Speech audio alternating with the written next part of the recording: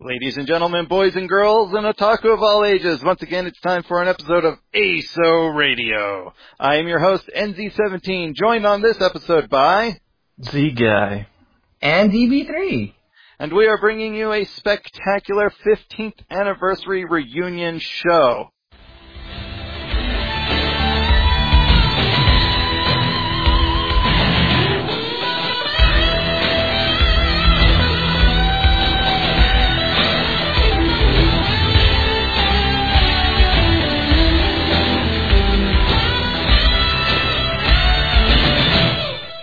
Guys, can you believe that it has been 15 years since that first episode on August 13th, 1999? That was a long time ago.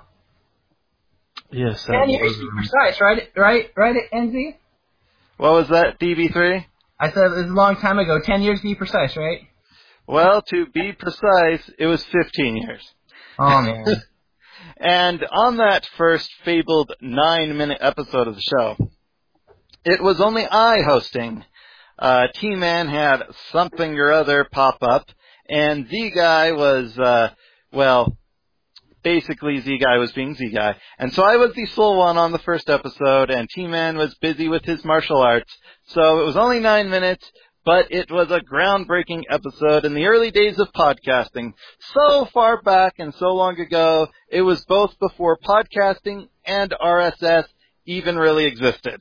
Because it was before RSS existed, and therefore before podcasting could exist, since podcasting requires RSS, or Atom. But nobody uses Atom for their XML feeds of their episodes, so RSS.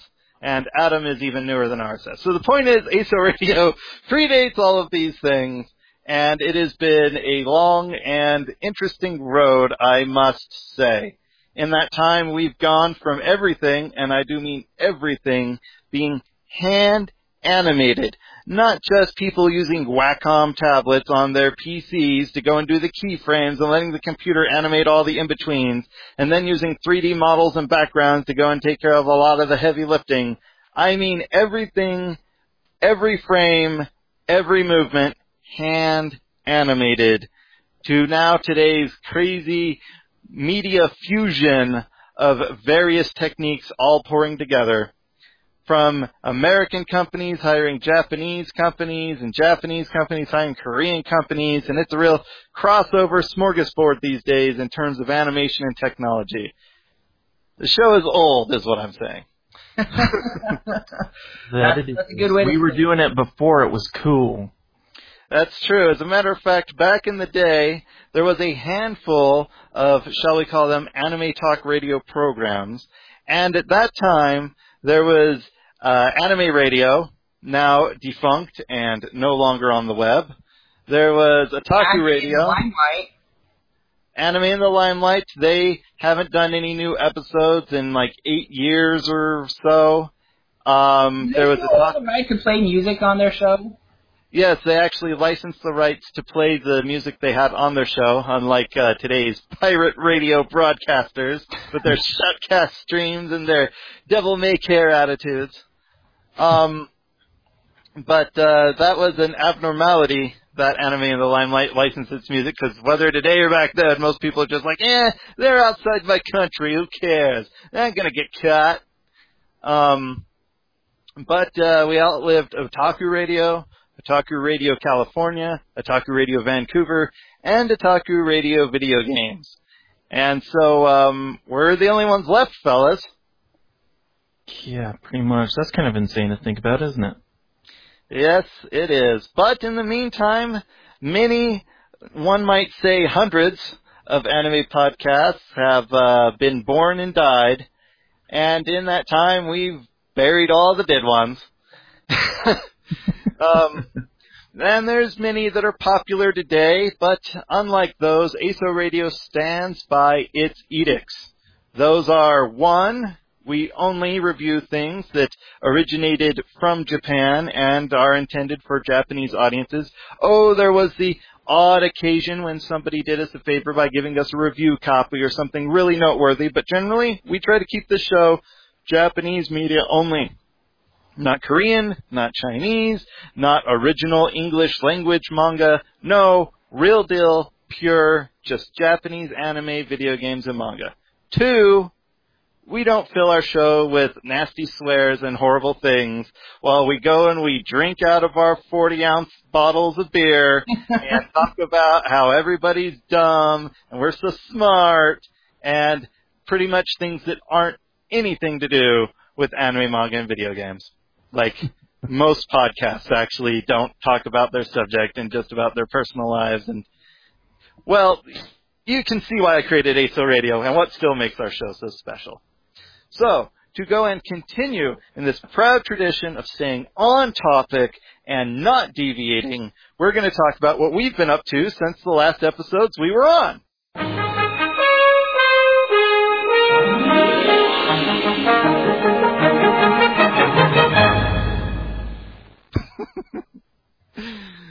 So, basically, we are going to talk about what's been going on with each of us since our last appearance, or kind of misnomer saying appearance on an audio-only podcast, but since the last time we did an episode.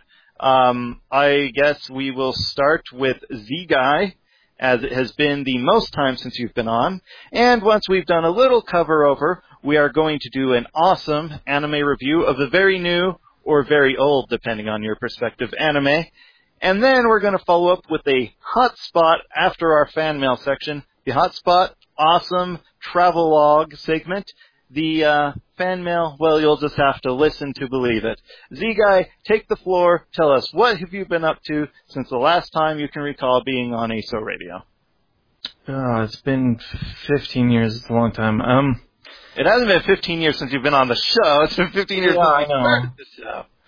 It's being 2014 and how much stuff has happened since then. I think after I left, I took a little leave of vacation, you might say, to go on a trip across the continents.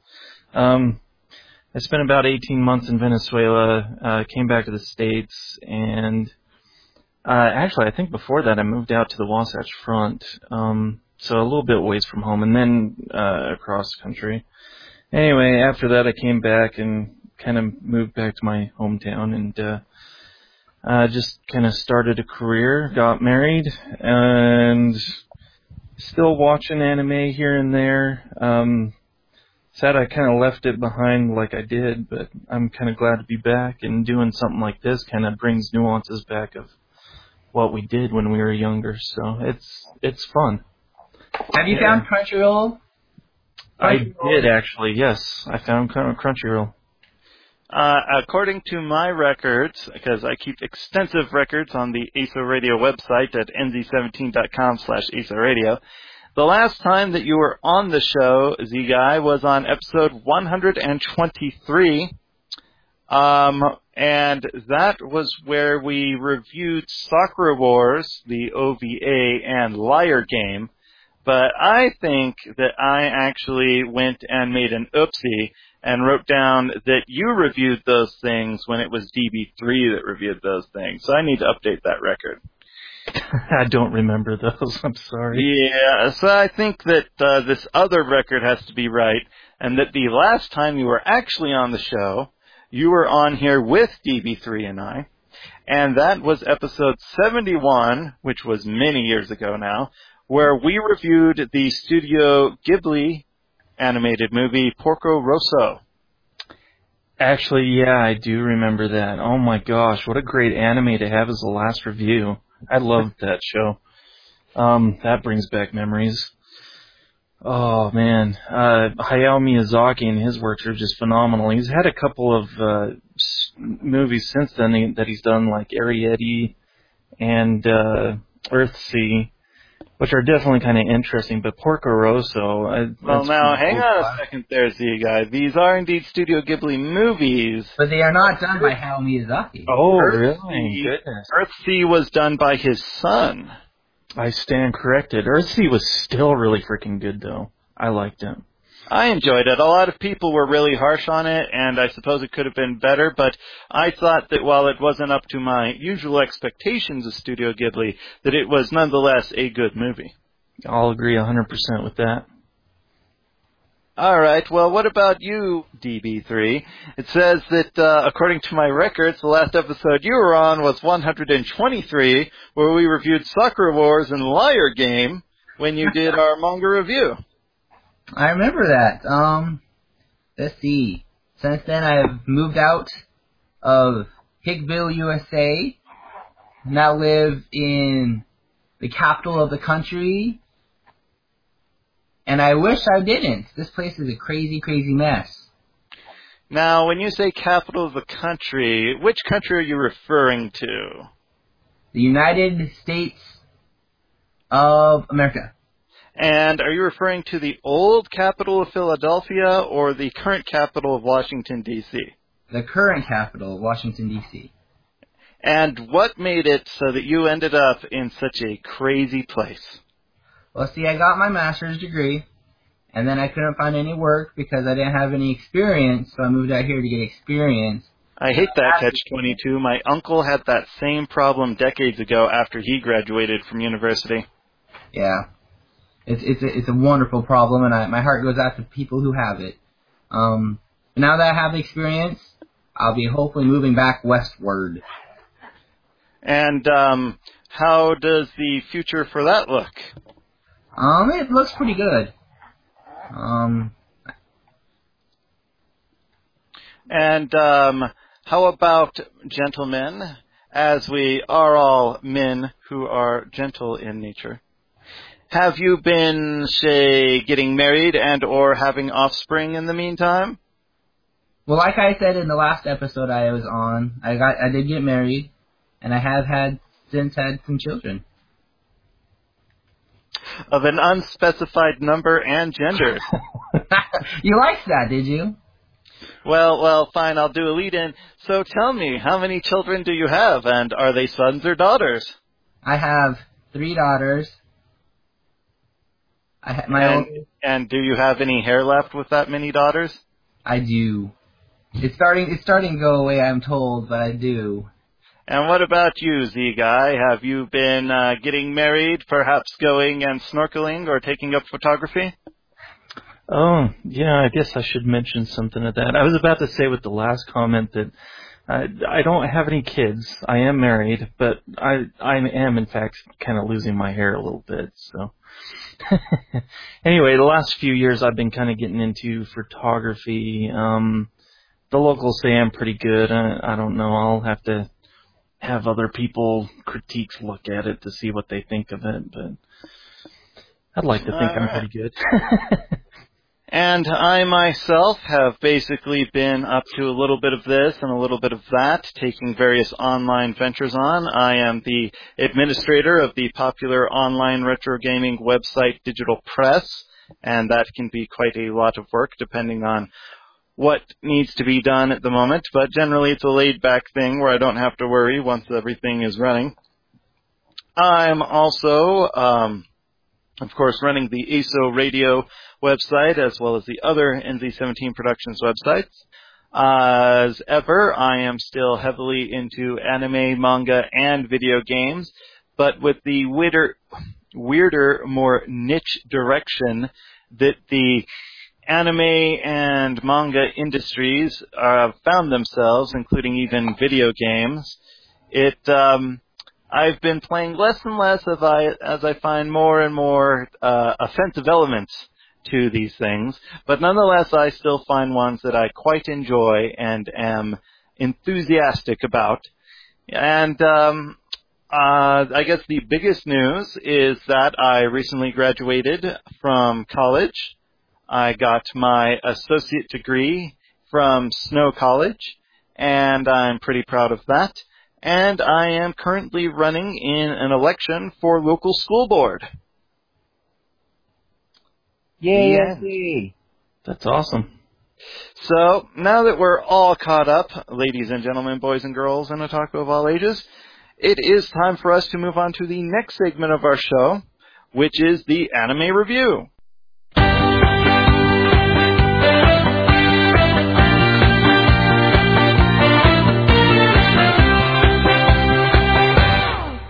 Alright, so, gentlemen, what will we be reviewing on this episode of ASO Radio? This episode, we are reviewing a new show of an old classic. And what would that be called, Z-Guy? That would be Sailor Moon Crystal. Yes, indeed. You know, it's funny, DB3, I was reflecting to myself how, in fact, you, even though you weren't on the first episode of ASO Radio, nor the second, nor the third, as T-Man and Z-Guy showed up on the second and third episodes respectively, you have actually been on the most episodes of ASO Radio as co-host. Really? Yes, indeed. I wasn't sure how many you would make it through, but indeed you did. And even some fly-by-night hosts have come and gone since then, like Tetsuya, and the audience, and a couple of others, but in fact you are the most prolific co-host. Wow. That's impressive. There's only one other person with more episodes under his belt, and he's a handsome bearded devil by the name of NZ17, so congratulations. All right, we're back to our review. Props to him for doing so many episodes. Jeez. Sorry, say again? Props to him for doing so many episodes. I know I could barely take the guy. I know, and that nasally, whiny voice. Anyways, we're going to review Sailor Moon Crystal now, so enough of that aside. Let's go ahead and cover the basics of this anime and get the ball rolling. Gentlemen, as a reminder, we will be reviewing the anime on the basis of story, characters, art, sound effects, music, and, of course, a general enjoyment factor, and then reviewing it on the ASO Radio scale from not recommended to neutral to recommended to highly recommended to top recommendation. So, to get us started, and so I can take a drink, how about we have one of you two fine gentlemen begin summarizing the first 3 episodes of the new series based on the old anime and manga, Sailor Moon. Z-Guy, DB3, alternate the introduction. Do we want to give any spoilers away on the story? Well, you know, pretty much. Why don't we have it this way? DB3, you start on the story, and then Z-Guy, you start on the characters after he is done giving us an overview of episodes 1, 2, and 3. Alright, so the story is about this schoolgirl who finds a cat who helps her transform into this superhero to go and fight these bad guys who are starting to pop up over town. And in doing so, she has to find helpers to fight these bad people. The bad people are looking for a crystal to power them up so they get stronger and so they can take over the world, presumably. And DB3, thank you very much. Z-Guy, tell us about these characters. I think the characters are awesome. I like the remake, and the fact that I believe they stuck to the original manga. The characters themselves are believable. I think they're well acted out by their new actors. And was that one of her porcelain unicorn figurines falling on the keyboard? It may have been, yes. So, each one of the characters is introduced from episode to episode, with Sailor Moon being first. I believe the Tuxedo Mask is also introduced in that one, with Sailor Venus coming in next. I forget her regular name, but she is the not nerdy geek, but she is a really smart girl with a lot of talent. Let me go ahead and interject a little there. I think that sure. That Z-Guy was perhaps a little drunk or tired or both. Maybe. The second character introduced is actually Sailor Mercury. Oh, Mercury. Yeah, that's right. My bad. But go ahead and go on, and I'll critique. I will chip in and help as we go along. By all means, feel free to correct me. You're right. It's Sailor Mercury, and she's the one who is an inspiring doctor. And when Sailor Moon gets in trouble in that episode, she comes in to help her out. And then I believe it's Sailor Mars next. And she's kind of a girl who kind of knew about her powers before, but then came to realize some of her full potential in the episode, in the latter half of the episode. But yeah, good characters. All right, so basically, just going to fill in a couple of gaps here, if you fellows don't mind. Go ahead. As the resident sailor expert in the room. So the show itself, Sailor Moon Crystal, is not a remake of the original Sailor Moon anime from the early 90s. What it is rather a more faithful adaptation of the original manga, or as Z-Guy says, manga. And this manga is thankfully going to be quite the long adaptation too, so we're not going to have to worry about Sailor Moon Crystal ending anytime soon. But you will, as a viewer, if you've seen the original Sailor Moon, notice many changes, especially compared to the original American release of Sailor Moon. But before I get into this, how about we talk a little bit about some other facets, as mentioned earlier, for our say, list of things on which to judge these shows. How about you guys talk a little bit about the music? Well, before that, one thing I wasn't a huge fan of Sailor Moon. When I was little, I sort of classified it as a girl show, so I didn't want to watch it. I mean, girls going out fighting. It didn't interest me then. Since then, I still haven't really watched it, but I've come to respect it for the cornerstone it had back then. So those people who are faithful fans of it, one thing that they'll find interesting is the person who originally voiced the original Sailor Moon. She has the same the same voice actor in the Japanese version. Yes, that is very interesting. And Z-Guy, what are your thoughts on this topic of then versus now in your opinion toward the series? I'm going to have to agree with a little bit with DB3. I wasn't a big watcher of it back when it first came out, and even when we started doing these episodes earlier on, I wasn't that big of a fan of it because, again, it seemed more like a girls' show. However, I've come to kind of recognize the series as something instrumental in bringing Japanese anime to Western cultures and gaining a worldwide popularity for the series. And I am kind of glad that they're doing this new series. It's something that I would come to watch, and I think, since I don't have any kids, I would be watching it with, like, nieces who could probably identify with some of the things and issues that these characters are dealing with. Now, I have to say that I really love the music in this new series. I mean, the original series for the American release actually was handled by Deke. They both have three-letter, names, and the middle one's an I, and both, consonants on either end, so forgive me.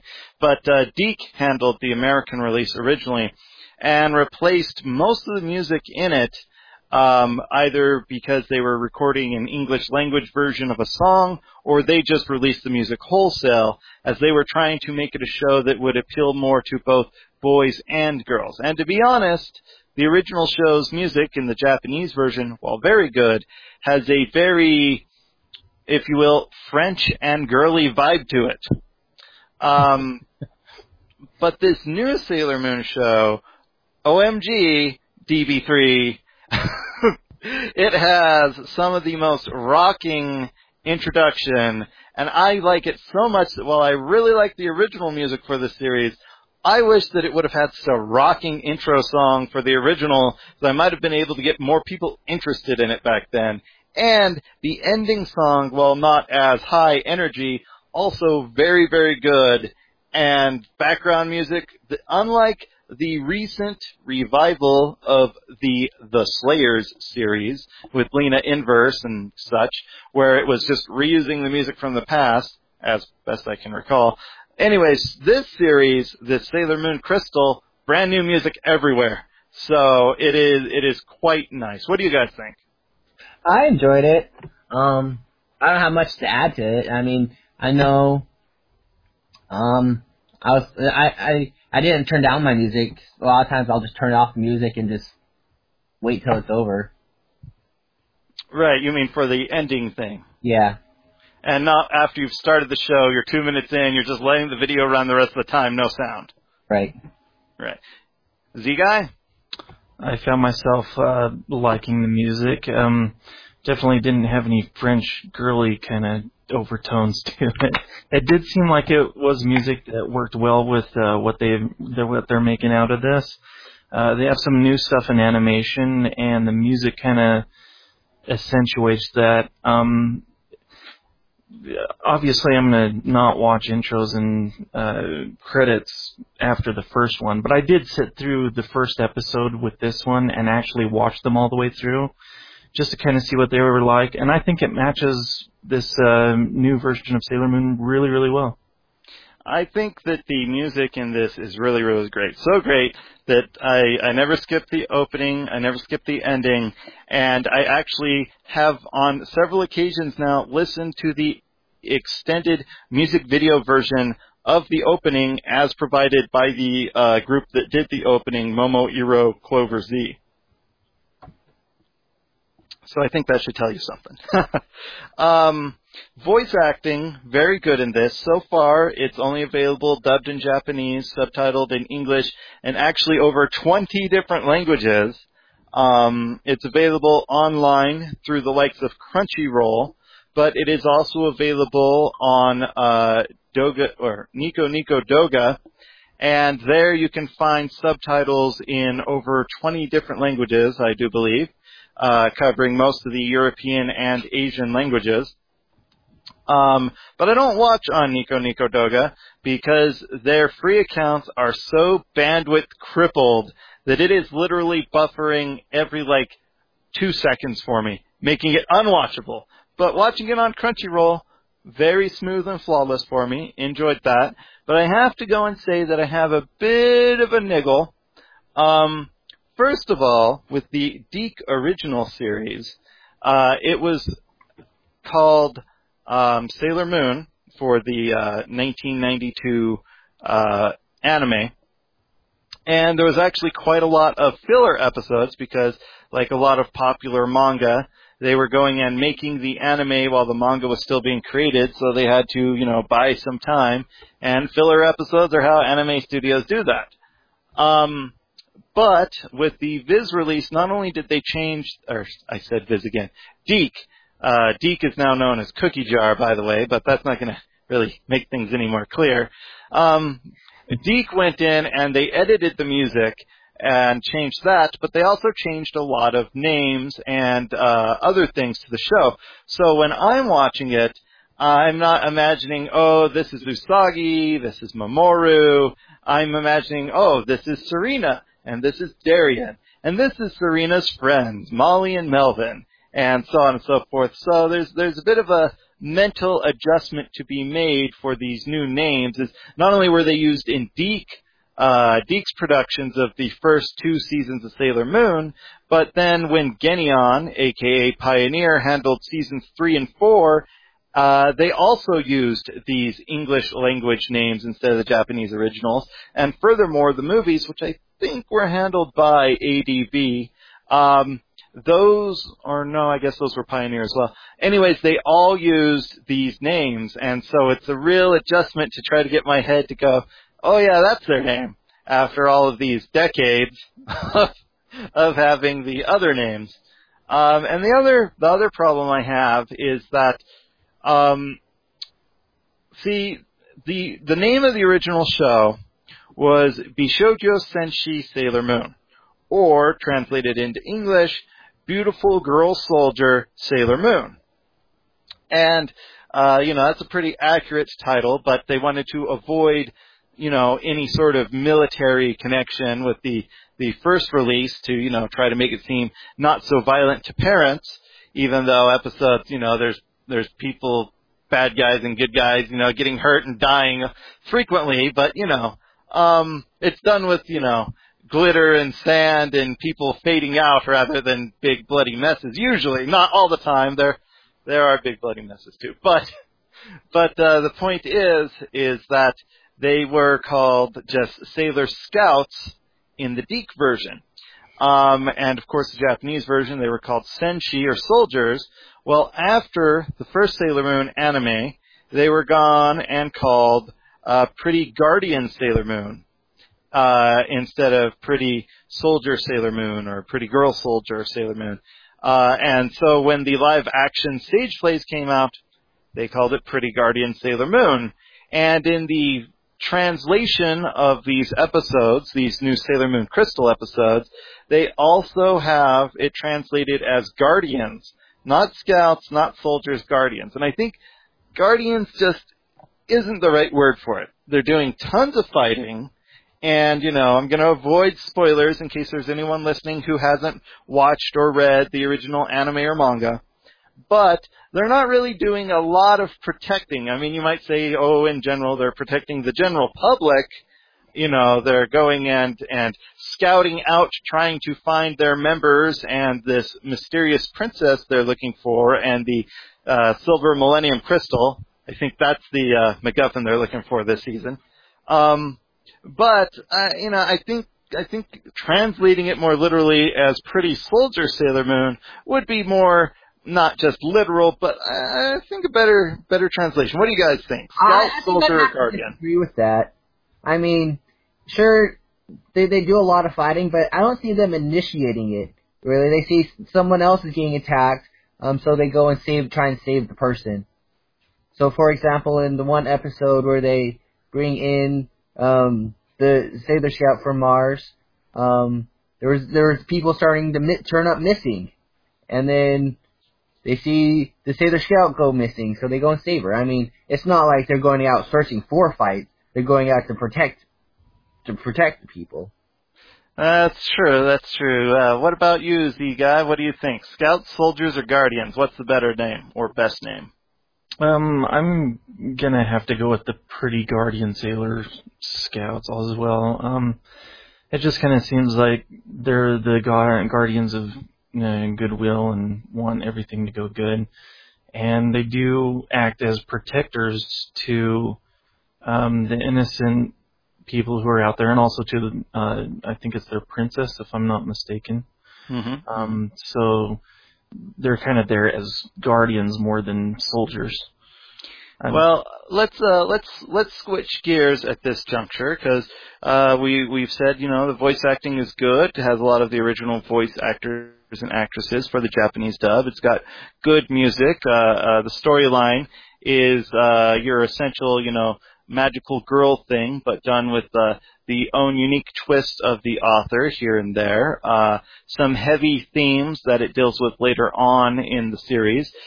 These first few episodes essentially act as the introduction, first to Sailor Moon, then Mercury, then Mars, and eventually it will introduce the final 2 of the inner 5 Senshi. And so, thus we've met 3 so far.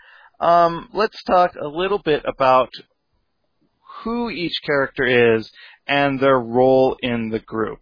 DB3, how about you start us off talking about Sailor Moon herself, and then Z-Guy talk a little bit about Sailor Mercury.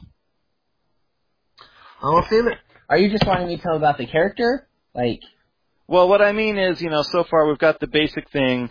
The Luna appeared, who is a talking cat, blessed with powers, seemingly from some mysterious background with some connections to the moon. She's found so far Usagi, aka Sailor Moon, Sailor Mercury, and Sailor Mars, and they are trying to find their princess, the Silver Millennium Crystal, keep it out of the hands of the bad guys, and prevent the bad guys from doing bad. But to care about these characters, we need to know who they are personally, what their personality's like, what they look like, where they go to school, what they do, and how they get along with each other and their roles in the group. So Sailor Moon, the protagonist, she's an underachieving schoolgirl.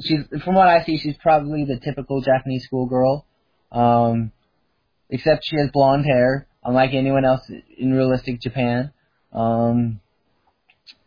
She loves her video games, in particular one with the Sailor V.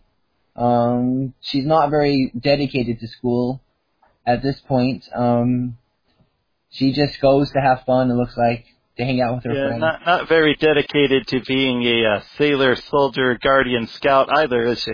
Well, I don't know if I'd say that. She doesn't have much focus on that. I mean... Well, she's a scaredy cat. When it comes time to fight, she doesn't fight. She does try and wimp out of it, that's true. Yeah, crying, screaming, running, throwing things. Yeah. but go on. Oh, that's about it. Like he said, her superpower at this point is a supersonic cry. Well, she's got more than that. She's got little red things as part of her outfit, jewels in her hair, in her odongo or buns in her hair, that let her go and hear when somebody's in danger. She's got her moon tiara, which she throws like a boomerang. That's only after she does her supersonic cry.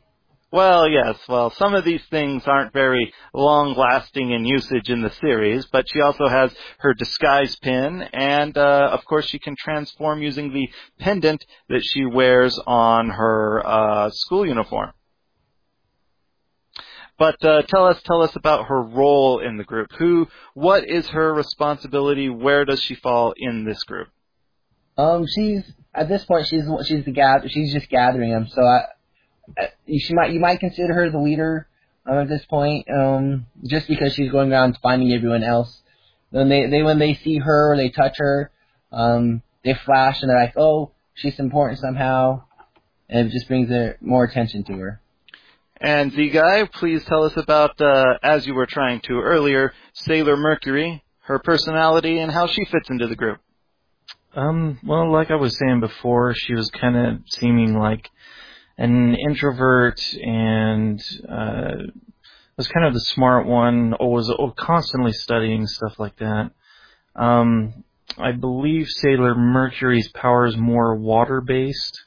Mm-hmm. So that's kind of more her power. Luna and Usagi kind of found her after she got into some trouble, ironically, while she was doing some studying at a center that she attended. But she seems to be kind of the smart one of the group, kind of to help out in that way. She actually transforms with a pen that she received from Usagi while she was playing video games, kind of as a reward, I think it was, or she was playing it, I think. And ironically enough, it seems like she has a really good knack for video games, even though it's not something she generally does. But it seems to support the group in that kind of way. And she's a gifted student, wants to be a doctor, is smart. I'm kind of curious to see what kind of support she'll give later in the series. Okay, and the third major character we have at this point, we have Sailor Moon, she has some friends from school, we have Luna, but the third Sailor Scout, or Guardian, is Sailor Mars. And she is both respected and relied on by the neighborhood in which she works, but she is also feared. She works as a shrine maiden at a local Shinto shrine, though it isn't yet said, but I'll say it anyways, because, come on, the show is over 20 years old. She is the granddaughter of the man who runs and otherwise operates the Shinto shrine, and she works there as the shrine maiden. But sadly, she is the sole shrine maiden, as the shrine has fallen on difficult times, and people fear her because she has a spiritual connection, a psychic connection, however you want to put it, to the crows, to fire, and to unseen forces. And so they respect her, but it isn't as though they want to be friends or whatnot. It's a respect more out of fear than anything. And when a local child goes missing of one of three mothers, they at first demand that she goes and finds this child. And then when she says that she can't, she's not getting a beat on him, her powers don't really work like that, then they get very antagonistic and they actually blame her for this. And much like Sailor Mercury, before she is befriended by Sailor Moon, she is a very lonely student of approximately the same age who is socially isolated from others and as such has a rather sad and forlorn lifestyle, into which Sailor Moon, much like her blonde hair itself, brings a ray of yellow sunshine into her life. No pun intended on Sailor Mars's name when I say ray of sunshine, but funny pun nonetheless. And so these trio become not just fellow guardians seeking these goals, but also friends who help and support each other both in battle and in real life and at school. And I think, that that's a real fundamental message in this series is that, even if you feel sad, isolated, alone, you're not really alone. And if you look around and you try to reach out, you might go and have some trouble sometimes, but eventually you will find people there who will be your friends, who will support you, and who might just be around the corner and you didn't know it until it suddenly walks into your life. So I think, that's a really good positive message. It's the whole series, whenever I'm feeling down and then I watch an episode of Sailor Moon, including Sailor Moon Crystal, it makes me feel a lot better. Like, it cheers me up, makes me think that life isn't so, down or depressing. It makes me feel more optimistic.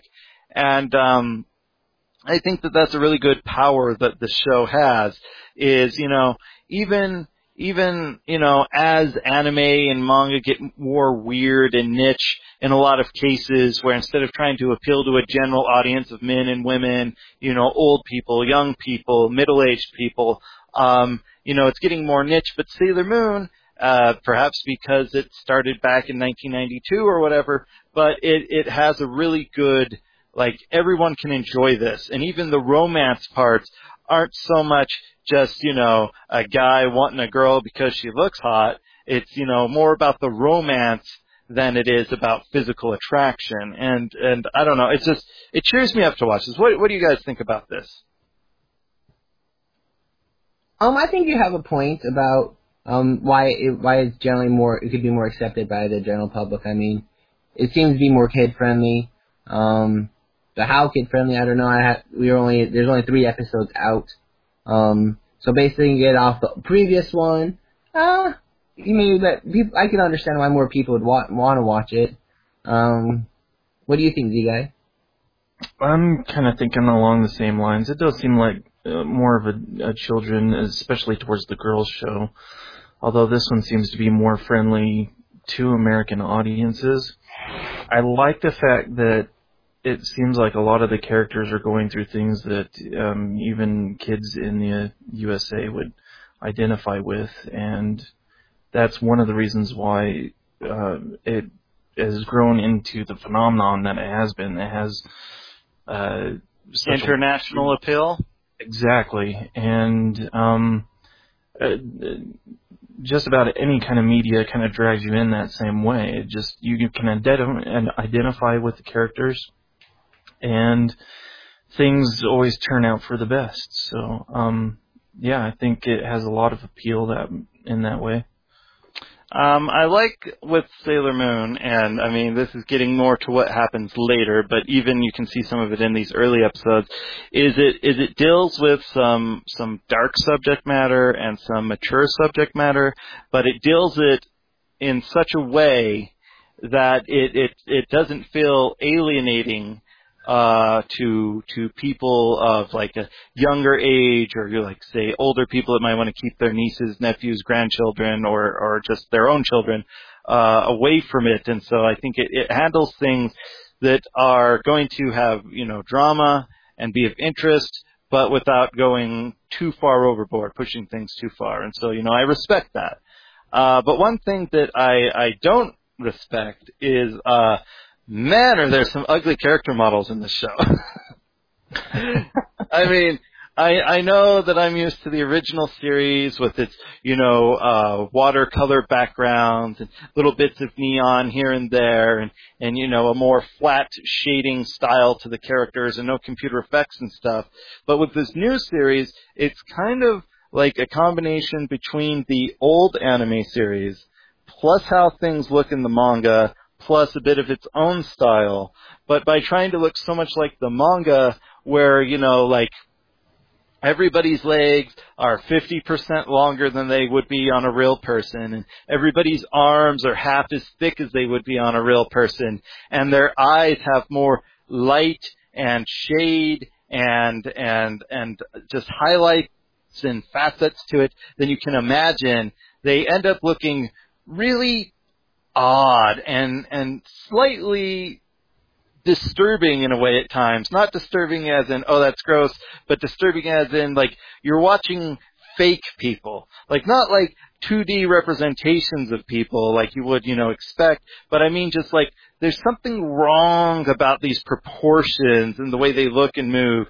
And while, there's a little bit of that with the 2D, when they're using the 3D models, that can really, really stand out and look really bad depending on the angle. I mean, am I alone in this, or are you guys getting that too? I'll agree with you wholeheartedly on the proportions in which they're drawn. So far as more color depth and more shading and stuff like that, so far as the characters go, I think that's actually an improvement. But you're right on the 3D stuff. When they're going through their transitions, it does kind of stand out with some of the positions that they're in. I mean, you're right. Legs look way too long. Eyes are a bit on the big side, and arms are too thin. And some of the positions and motions that they do when they're going through transformations, and in a few other places in the series, it really makes it obvious, and it is a little bit weird that way. What about you? That's one of the features about anime, right? People with long legs who are not really abstract, people with hairstyles that aren't right, or transformations that just won't really realistically happen. Who cares if there's those things going on? That's true, but they seem to be going for the gusto in this one. Well, I agree that, artists are enabled to, not just depict things in a photorealistic manner, but open to interpretation. And of course, the human mind, we think that we see things in a realistic projection, whether that be the passage of time or how things are laid out and whatnot. But it's all really an illusion, because in our minds, everything is, broken down into abstracts to which connections and associations are made. And so, that's why 2D art, you look at that and you don't go, man, what are all these weird splotches and stuff? But because of the pattern recognition in your mind, you can go, oh, that's a person, that's a cat, there's a tree. And so, obviously, artists are welcome to do what they please. But I just found the appearance to be, I don't know, it's almost like body snatchers, praying mantis-shaped body snatchers came in and, kidnapped these girls, put them on their spaceship, and then put on fake skins underneath it, and, they're out and interacting with the public. Also, I found some of the shadings that they used on some of the hair especially looked weird. Like they had on these odd colored wigs more than that's their actual hair. I don't mean that, they have unusual colors for Japan. I mean that it's just odd in the shadings that are used. So it feels kind of, I don't know, like oil. Does that make any sense?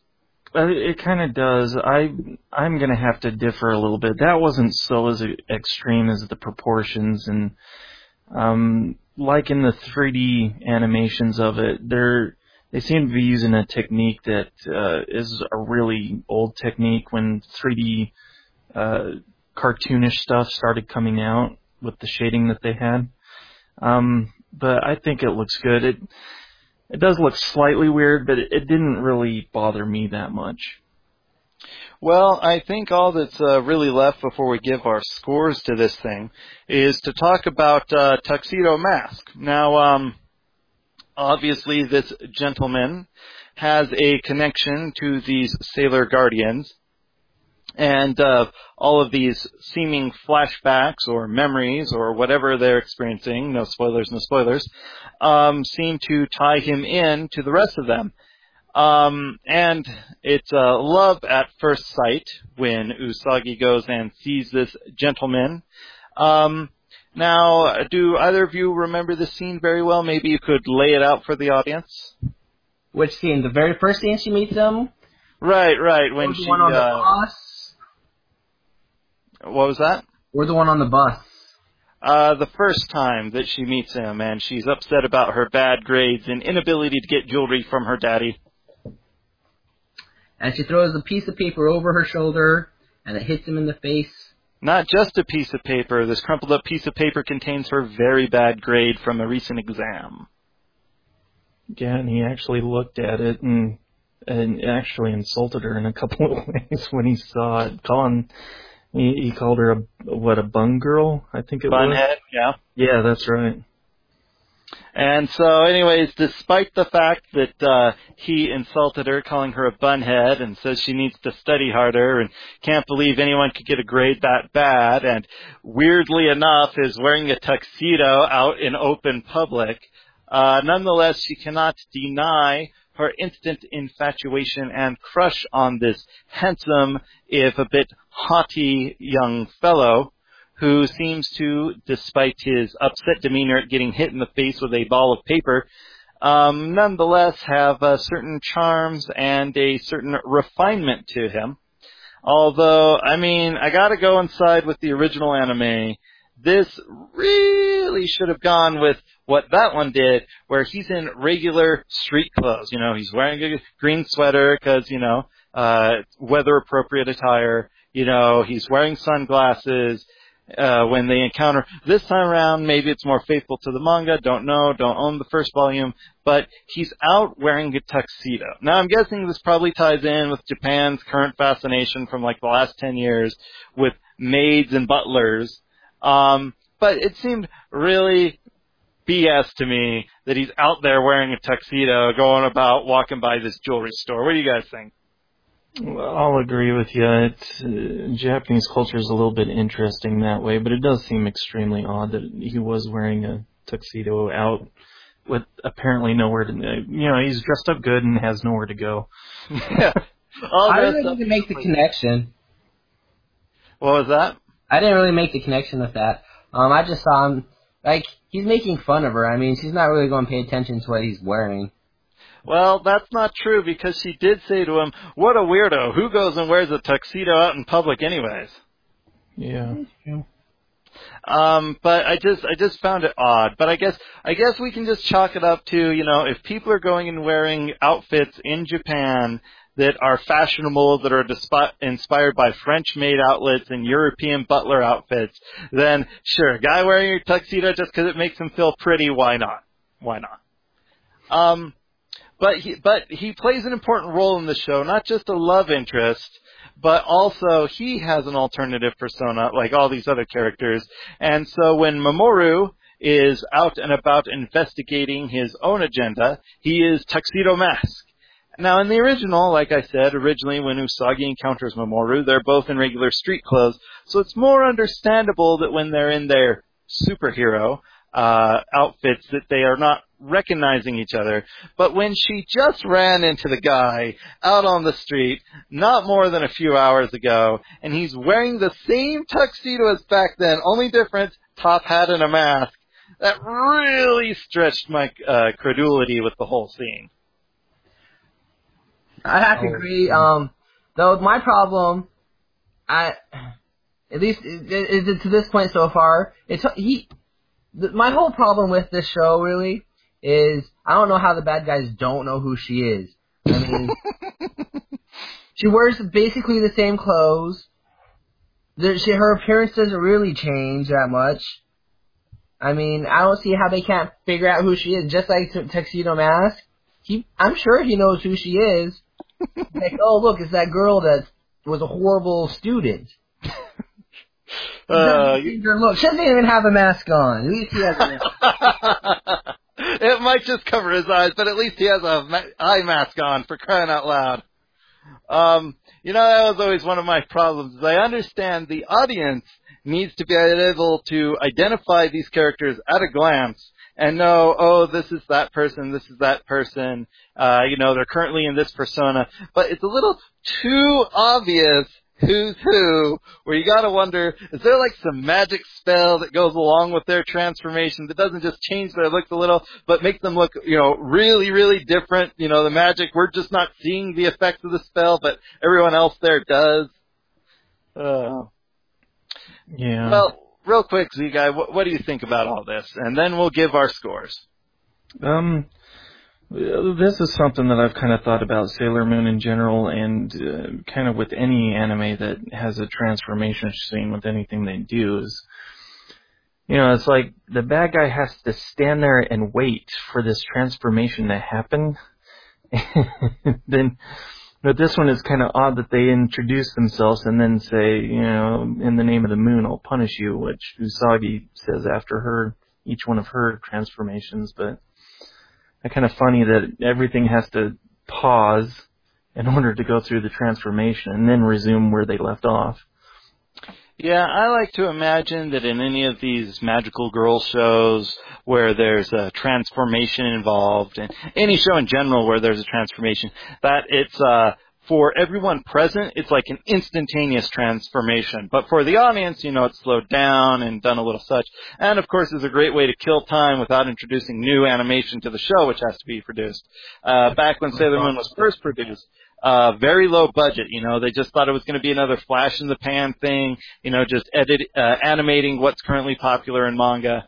So there wasn't much of a budget to it. So a lot of time on the show would be taken up by the ending sequence and the opening sequence and the transformation sequences and a lot of things where just a mouth or an arm or whatever would be animated as part of that. But now, of course, much bigger budget since it's, definitely not gone away and just is, obviously the engine is still warming up over here in America. Over in Japan, they've already had like 2 years of merchandise and getting excited for this new release. And once things start hitting store shelves and with box sets, and eventually something is going to be on television again, whether that's on Cartoon Network or Toonami or maybe some other programming block, it is going to just explode and be more popular than it ever was. So they have much more money this time. So thankfully, not only does this translate to higher quality normally, but the transformation sequences are actually much shorter and much less frequently used to, eat up time. And since the entire manga has been finished for 15 years, we are going to not have any filler episodes, and that'll be really great. Unless, of course, the animators, for whatever reason, feel compelled to do a clip show as they're buying time to animate the next story sequence, the next story episode. But other than them buying time just to animate the things, we don't have to worry about filler. So I think that that's definitely working in favor, because with the original Sailor Moon, I believe it took 5 episodes to get to the point where we're at, maybe 6. So we're already nearly 50% farther along than we were with that one. So, that's working out pretty well. And I think that there's a lot of promise with this, and I'm really looking forward to future episodes. You might call me a Moonie, and you might be right. DB3, summarize what you think of this and give us a score from not recommended to top recommendation. After viewing this, I still really don't.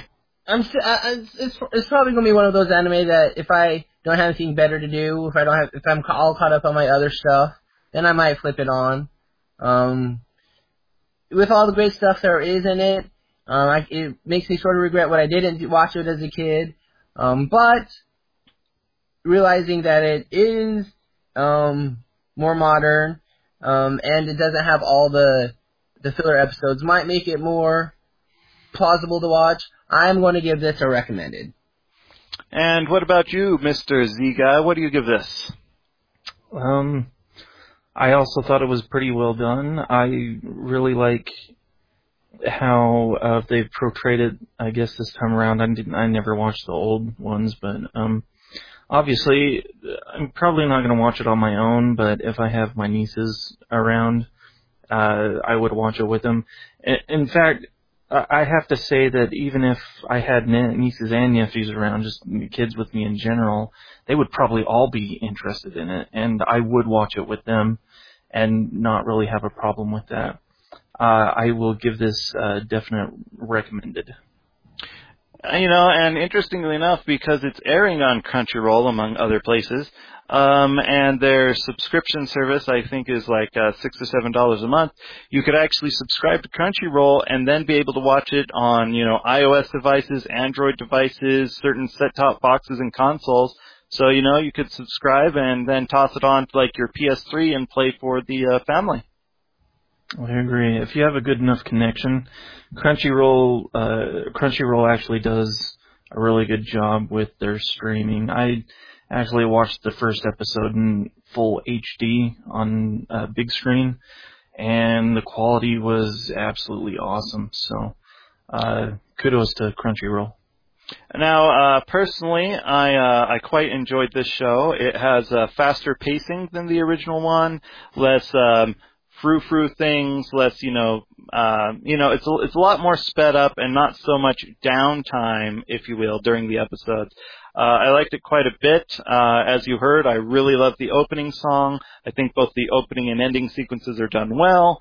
I'm excited to see where they go with the storyline and see the differences between the original manga and anime and this series. And I'm looking forward to it. But some of the character design does look bizarre to me, and I think that while they did a good job for the most part with the CG, particularly not with so much the character models, but all the rest of the 3D CGI was really nice. And so that's good. And I am looking forward to more of this. So I am going to give this a highly recommended. Definitely not enough to get a top recommendation, but I wouldn't feel right giving it just a recommended, because while there are a few steps backwards with this in terms of comparing it to the original anime, there are also several steps forward, and I am definitely looking forward to seeing more. So yes, highly recommended from NZ17.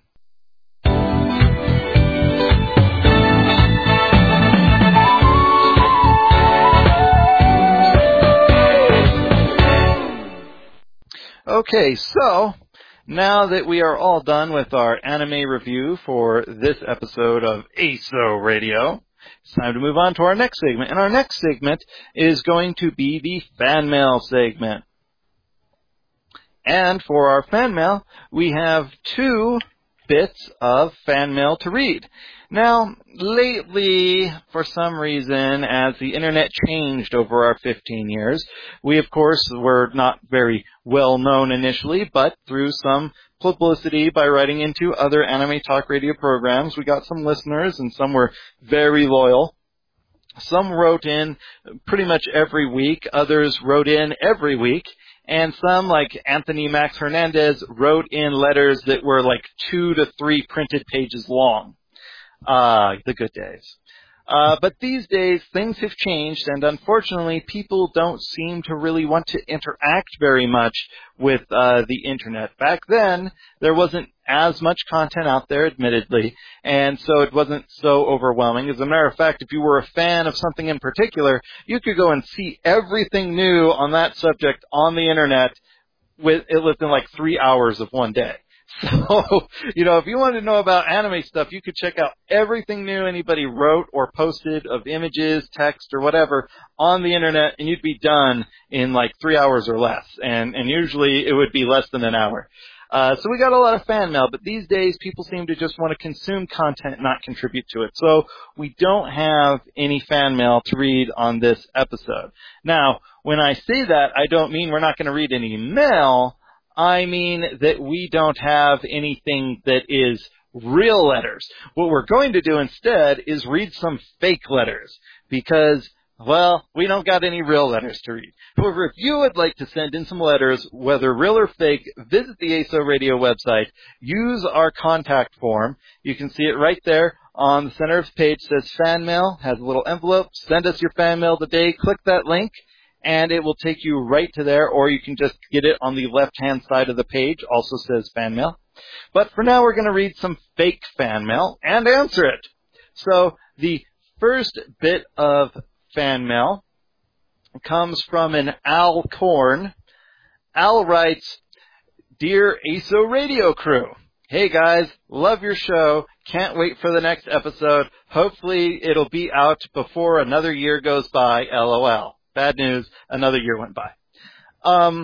He goes on to write, "I was wondering what all of you thought about One Piece and Bleach and, well, pretty much anything that's really popular on TV right now, anime-wise. But most of all, I want to know about One Piece. What do you guys think, and do you think you could review it on the show? Sincerely, your fan, Al Korn." Well, Al, let me tell you. First of all, to get reviewed on ASO Radio, usually one of us has to have naturally gone and watched it. Or maybe, given out as an assignment for all of us to watch if we all can't be together to watch it together. Or otherwise, we get a lot of requests coming in. And even then, a lot of requests might not be enough to get us to review something. But I think if fans want us to review things, you should write in, and sometimes just one fan letter asking us to review something will be enough to do it. But if it's something like really bad, probably not going to talk about it, because you know what they say, any publicity is good publicity, and I don't want people going and knowing about bad things unless it's just to say, do not buy this. So I'd rather review things that were good and tell people while they're good so they know to write. But if anyone out there wants to go and have us review something, visit the site, send in fan mail, ask us to review it. As for One Piece, not a fan. It's either crazy stuff happening or more crazier stuff happening. So not really thrilled by the art style or the story or any of that, despite being a really big fan of pirates. And also, the orange-haired chick, I think she is pretty. I think she is hot. But pirates and one hot chick is not enough to get me to watch the show. DB3, Z-Guy, what do you think of One Piece and other popular anime like Bleach and stuff that's on? I think the big problem with them is they go on, they're so long, like there's so many fillers because the manga are still going that you'd have to sift through all the fillers and then you'd have to sift through all the junk that comes over with the translations. It would just take too long. It wouldn't be staying true to the essence of what's really out there. Now, there are some that I might recommend, but none of those are based on actual manga, so, What do you mean? Like, there's one I recently started watching, Irregular Student in Magical High. It's based on a light novel. There's a Sword Art Online, which is really popular, also based on a light novel. Those seem to be I find those much more entertaining than some of those based off of current manga that are out there. I have to say that personally, the last time there was something really popular in manga form that happened to actually make it to American television that I actually really, really liked was Full Metal Alchemist Brotherhood. And even then, I don't want to deal with the commercials that are on the network that it airs on. So I just pretty much read the manga up until Full Metal Alchemist Brotherhood caught up with the manga. And then because the manga publisher in America was publishing them at such a slow rate, I just went and continued with Full Metal Alchemist Brotherhood from that point onward. But nothing on TV right now really tickles my fancy. What do you think about all this, Z-Guy? Do you have some TV favorites or perhaps just an opinion you'd like to share about some of the more popular stuff like, I don't know, Pokemon, Bleach, One Piece, Soul Eater, whatever? I kind of find that interesting. Admittedly, I haven't really watched a lot of Japanese anime a lot lately, especially on TV. The ones that I would choose to watch are probably off of some other network, but I do know some of them do have huge fan bases, One Piece being one of them. Bleach not so much, but then like Pokemon, the Rising Generation. Bleach has an incredible fan base. I mean, go to any anime convention and you are going to see a lot of Bleach cosplayers. Well, I'll have to watch out for it the next time I go to one. That's actually really interesting. I'll have to definitely watch out. Okay, so I stand corrected on that one. Pokemon also has a extremely huge fan base, especially with the generation that's just younger than ours. I think, personally, I don't like it that much, but the younger generation seem to identify a lot with what went on with that because they grew up watching it. Not to jump on your tail or anything, Z-Guy, but another thing I find problem with a lot of these out there currently is they're so inundated with them. Like, that's all you see. Like, I didn't mind Pokemon at the start, especially with the games that were coming out. I mean, I played the Pokemon game. I loved it, right? But that was 10, 15 years ago, right? Get over it. Let it die. I love 1998. I'm actually going to have to agree with you on that. I loved Bleach when it started. It was great. Let it die. Naruto, same thing. It's been going out 15 years. Oh, that I couldn't agree with more. I mean, it was fun at the start. I really did enjoy it at the start. The first few seasons were actually really good, but they were tons of fillers, and now they've come out with like a few different spin-offs that just I've had absolutely zero interest in. I mean, yeah, I think it's all good points all around. DB3, I give you the last word on this one. I thought I just made my point really well, so I don't have anything additional to say. Z-Guy, anything else? No, just in general, I actually tend to agree a little bit with DB3 in that some of these more recent ones, they're just coming out with so much content, and it's not the quality that it used to be when some of these animes came out in the first place, which were good back then, but have kind of lost their luster since. So. All I really have to add to this before we move to our next letter is, OMG, how long has Ash Ketchum been catching Pokemon? I mean, I think he got all of them a long time ago when there was 150. Oh, hey guys, look, there's more Pokemon in each region of the world. You would think there'd be, some crossover, animals migrate. But no, they're broken down by geographical regions. Apparently they don't cross over until new games and stuff are made. And despite the seemingly endless number of Pokemon, I think there's over 700 now, you would think that he wouldn't still be at this point in time, because the Pokemon games came out in 1998. The anime followed same year. So you would think that even with the magic of time passing in a different rate, in a different manner in fiction, that he would be more than 10 years old by this point, considering that we are 16 years out from when it started. If that's true, Enzi, how old would Bart Simpson be nowadays?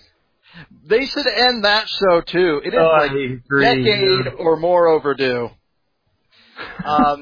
But I just mean, because with The Simpsons, at first they were trying to keep it accurate. They were trying to say, okay, this is how the town's laid out, this is how the surrounding area is, takes this long to get there. But along the way they just gave up and said, just do whatever. So, in a way that doesn't really count. But I mean, with Pokemon, Jesus, it takes Ash so long to go and catch a Pokemon or go on an adventure that generally it's, like a day per episode.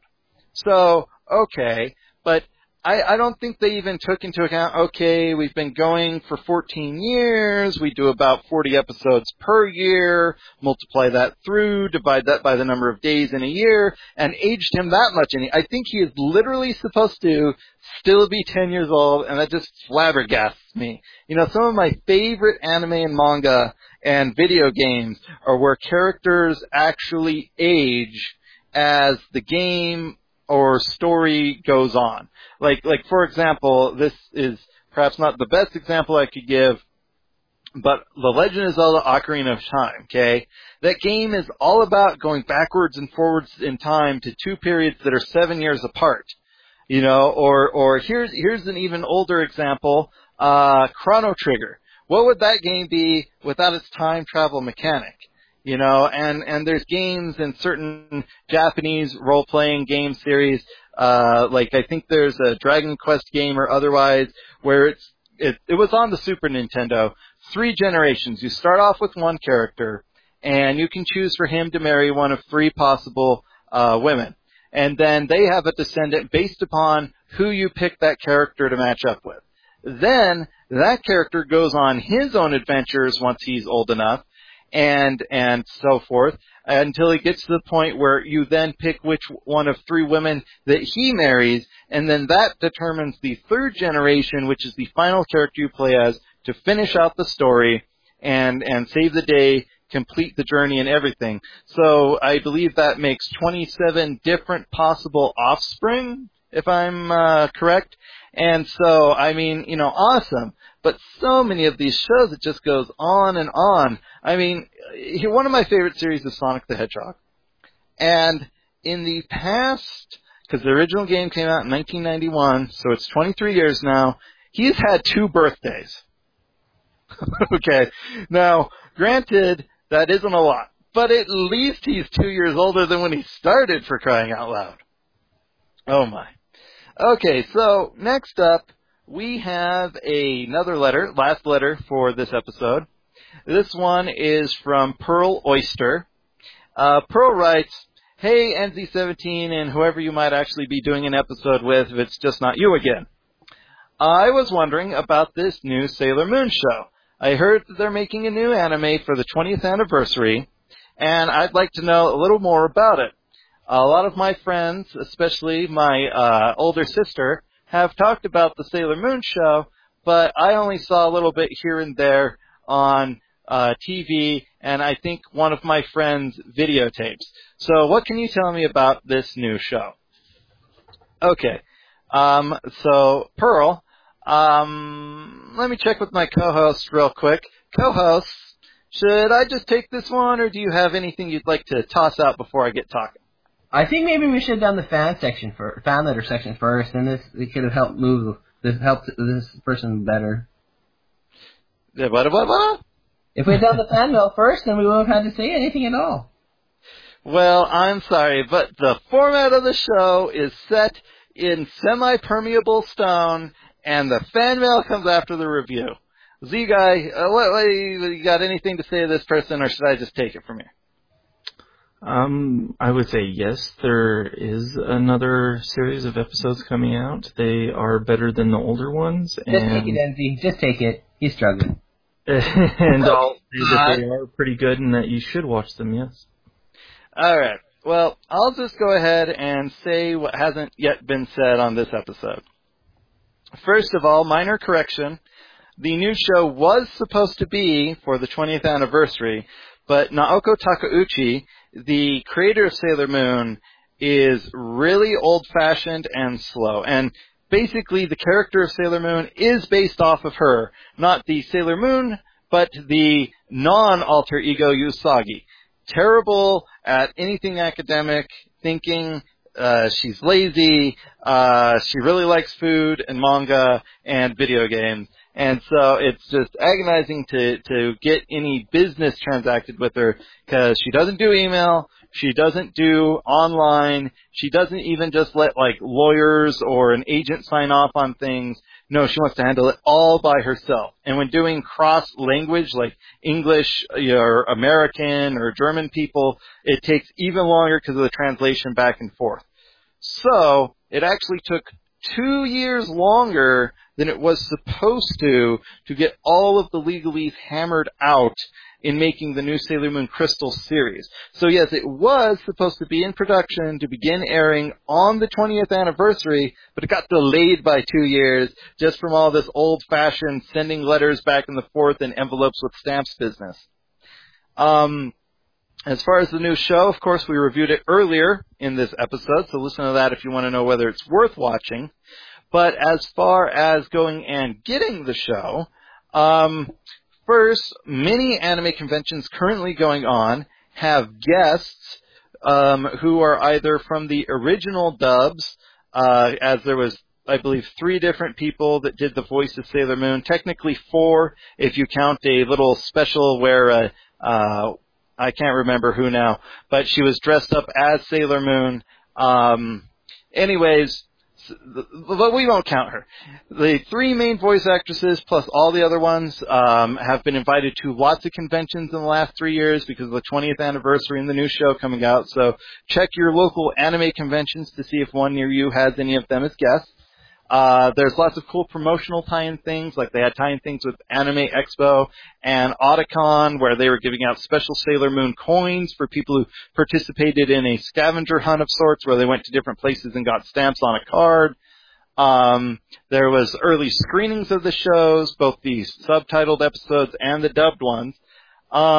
There's supposed to be a lot of merchandise coming out here soon, from dolls to clothing and other apparel. And as far as the show itself goes, you can go back and get either the VHS tapes or the DVDs that were published by Viz, Geneon, and Pioneer. Pioneer and Geneon, same company, 2 different names. And that way you can get most of the TV series, and you can get the movies. But if you don't want to go and seek out these older ones, real quick though, if you do, Tokyo Pop translated the entire manga.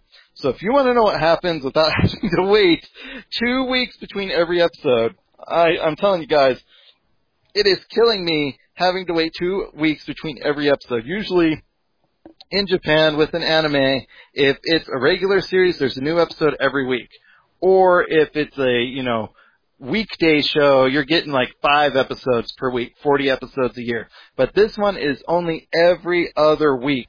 So we're already a month and a half, well, over that now, into the releases of Sailor Moon episodes, and we only have 3 episodes to show for it. It's just, oy vey, am I right, guys? Oh, yeah. That is pretty hectic. So it's just really slow release schedule. But check out the manga, the Tokyo Pop. They did a really nice translation. They didn't flip it, so it reads in the original right to left. If I remember right, they retained the Japanese names. And while I found the line art to be really confusing, so it was difficult to tell what was going on during, action scenes, all in all, it is pretty good. And the art style is similar to the new Sailor Moon Crystal character design art style, but I think it's better in the manga than in Sailor Moon Crystal. Now, for new releases, you've basically got a few things happening. Viz is the current license holder, so they have the rights to the anime. It's in the 200-episode TV series from the 1990s. They have rights to all 3 movies. But they also have rights to the specials. Now, see, originally with the Sailor Moon TV series, the final 40 episodes, the final season, they didn't get aired on television. And I could be wrong, viewers, if I am, write in and let me know. But I believe it didn't even get a home video release with the final season, Sailor Stars. So that's going to be new. And Viz got the specials, which have never been released officially in any capacity in North America. So that's very exciting. The manga is currently also being republished. I forget who's republishing it. It's not Tokyo Pop. That company went out of business because the owner of Tokyo Pop was crazy and blew all his money making a live-action version of a Korean manga. So it's being handled by someone else. I can't remember who, if it's like Yen Press or if it's Viz Manga. But whoever's handling it, doing a good job. They published the 2-volume Sailor V manga first, and now they're doing the Sailor Moon manga. I haven't checked in on that in about 2 years, but I'm sure that they're still publishing it, and with the anime now coming out, they definitely will be publishing it. Viz is the only company with rights to the anime right now, so expect to see re-releases of the original Sailor Moon, but it won't be what you saw in the past, if you saw it in the past, because it will have the nicely cleaned up audio and video of the Japanese re-release. So the staticky sounding, low fidelity, monaural sound of the past is gone, banished to the land of wind and ghosts, and instead we have a nice multi-channel audio tracks that might even be in surround, not sure. But it sounds very good. The audio is all cleaned up, and even the video is cleaned up. So, imperfections and stuff which were introduced by hand animating it have been smoothed out. It looks very, very nice. And you can find both the original Sailor Moon series and Sailor Moon Crystal currently streaming online. You can get it through Hulu and Crunchyroll and the Viz Media website and the Neon Alley website. But of course on these two websites, Viz is just embedding the copies they upload to Hulu, so, but expect later on this year, before the end of the year, we're going to see DVD and Blu-ray box sets of both Sailor Moon Crystal and the original Sailor Moon, which will include a brand new subtitles and dub for the original series. And of course, with the new series, it'll also be subtitled and dubbed, and they're using the same voice actors and actresses across both of them. So if you're sick and tired of hearing the voices of Rukia and Ichigo from Bleach, then you may not like the voices for Luna and Artemis in this new Sailor Moon. Personally, I think Johnny Young Bosch is an excellent actor, but we have enough big, important anime roles that he's playing that he doesn't also need to play Artemis in the show. However, I do quite like the voice actress for Rukia, and she does enough to differentiate her voice in what I've heard of the new dub to make it not incredibly obvious that it's her, and the acting, of course, is good too. So all in all, they are doing an excellent job, and expect DVDs and Blu-rays to be released soon. And if you pre-order at certain retailers, you will even get a special limited edition Sailor Moon coin to go with your pre-order. So I think that pretty much covers it. And we are now going to move on to the final segment of this episode of ASO Radio, which is the Hot Spot. What will it be? Stay tuned and find out.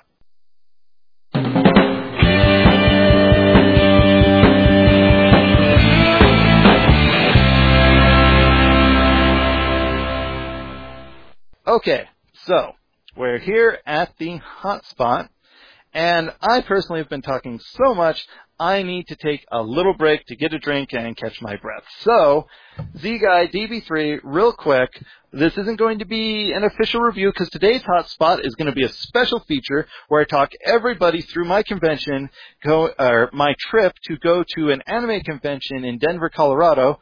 The convention's called NanDesCon, and it had been 8 years since the last time I'd been there. Going to talk about that, but first I'm going to have DB3 and Z-Guy to buy me some time while I get a drink and take my breath. Guys, go ahead and talk about some video games. Don't do a full-blown review, just talk about what you've been playing in the past few months, what you think of it, and whether people should check it out. You go ahead and start, Z-Guy. Okay. A game I played recently, Aurora Kingdom. It's a MMORPG. It's, ever since World of Warcraft came out and mainstream in America, there's been a lot of kind of spin-offs of that. This one seems to be kind of like that. There's a lot of interesting features that are really similar. Although it is definitely more anime-based. I like that. It seems to have an in-depth story. To be completely honest, all I played through was basically the first kind of beginner's area. And so I didn't get in-depth in a lot of aspects of it. And it's kind of interesting. It has good gameplay, good game graphics, some pretty decent music.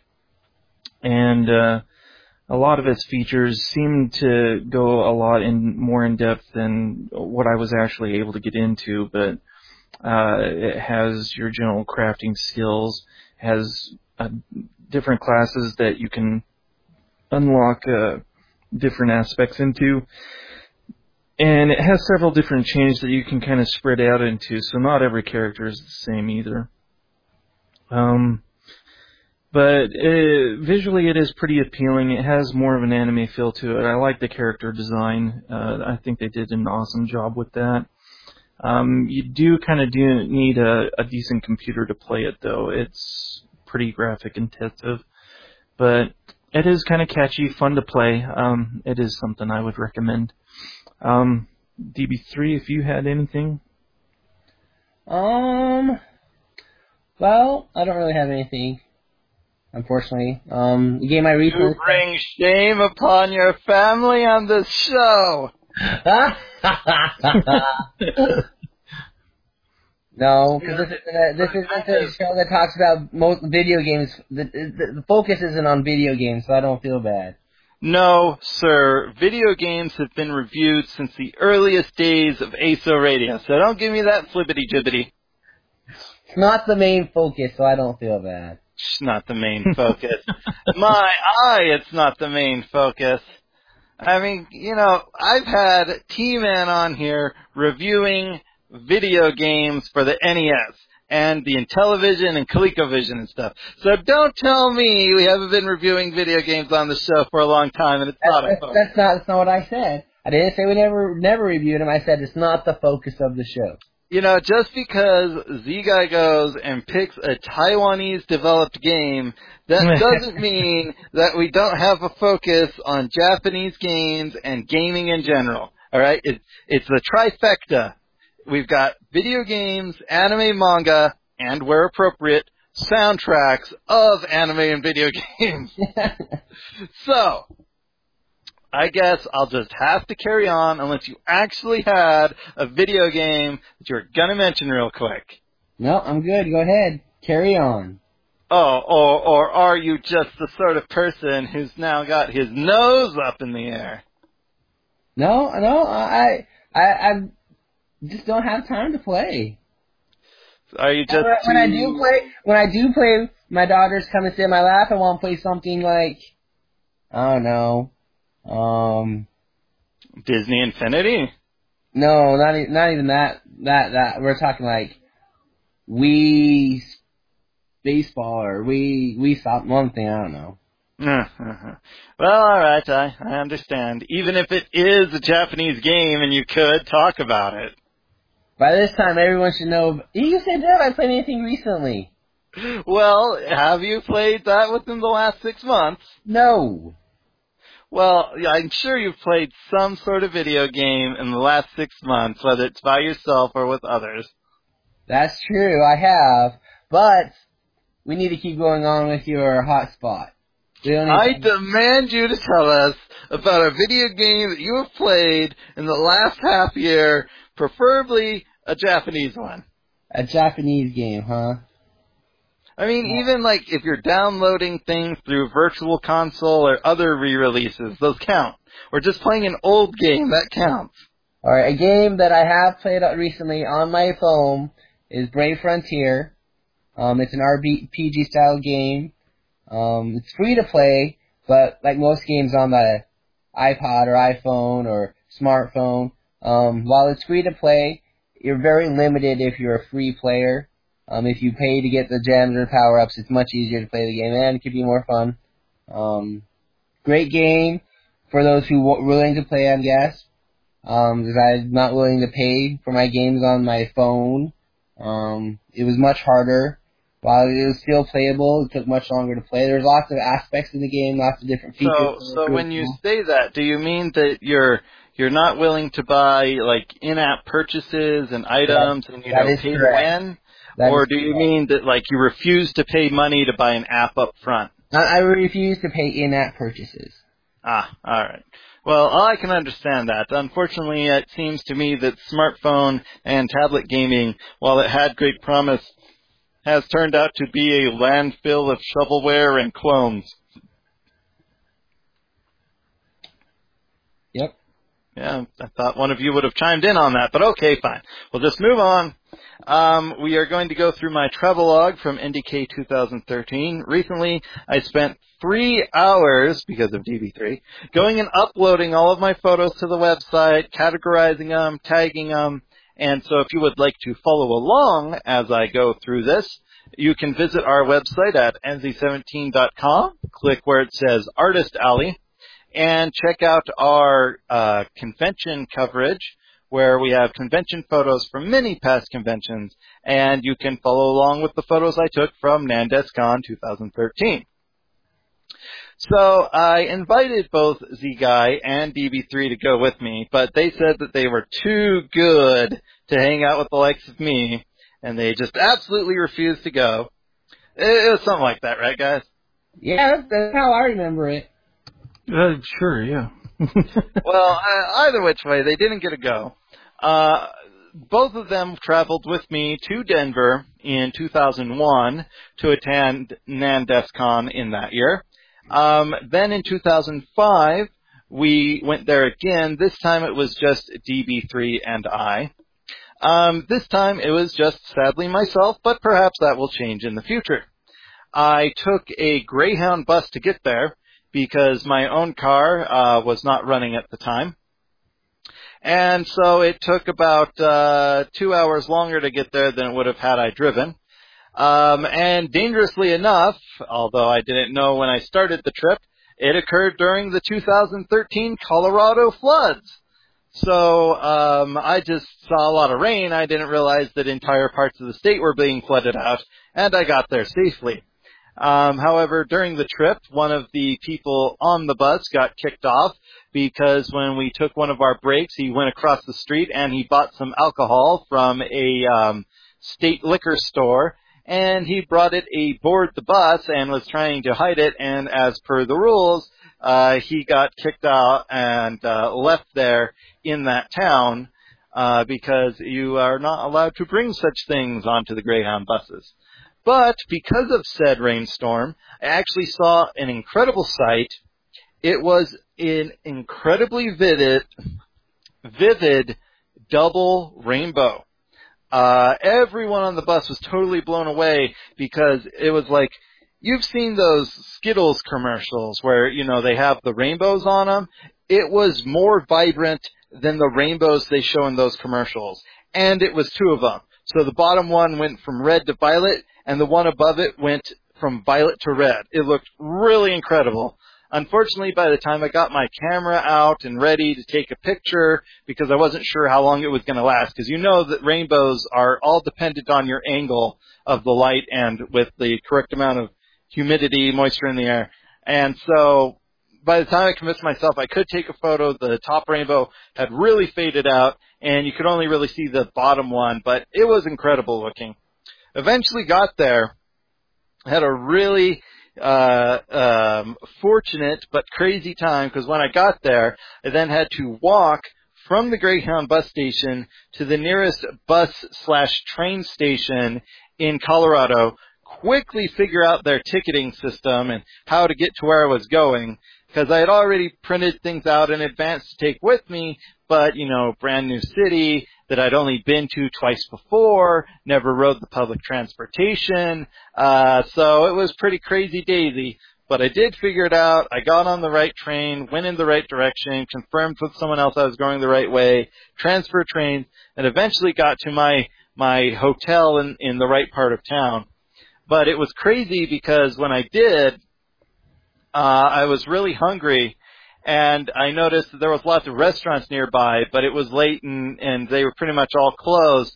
And so I noticed this one restaurant, and I decided to walk closer to go and see if maybe they were open, and if they weren't, I could see what hours they were open and stuff. Turns out the cops were busting someone over there, and at first they thought that I was like part of it. And so they were suspicious of me, but I allayed their concerns, and they gave me directions to my hotel, which I didn't need, but it did let me know I was on the right path. And unfortunately, the particular hotel I was staying at is all uphill from the train station with some pretty steep hills at various points. Eventually got there, though, and then hung a right and went down to the hotel. And it was a very nice hotel. I mean, it's definitely no 4-star or 3-star hotel, but it was like an extended stay hotel of some kind, some motel. And it was okay service and all. A couple of problems, however. First of all, they gave my room away. I had paid in advance. I registered online. They had my reservation and everything, but because of the torrential rains, a bunch of people just got off the road, because it wasn't even bad in Denver. Like other areas, it was bad, but not where I was, and so they just booked the hotel solid. They gave my room away. So I had to sit in the lobby for over an hour before they finally went and gave me a room. And the room they gave me was their handicap room. And I hate the tubs in handicap rooms because they don't have a tub. It's just a flat floor. So the water from the shower just runs everywhere. It's supposed to stay in there and go down the drain. It doesn't stay in there. And so, it was okay room, it had a microwave, it had an oven, it had a range, it had a refrigerator, it had TV, counters, it had bar stools, it had a couch, it had a table, it had a bed, it had lamps, it had a thermostat, bathroom. It was pretty nice. So I'm famished after this long bus ride. I decide to go and walk over to a nearby restaurant that I saw.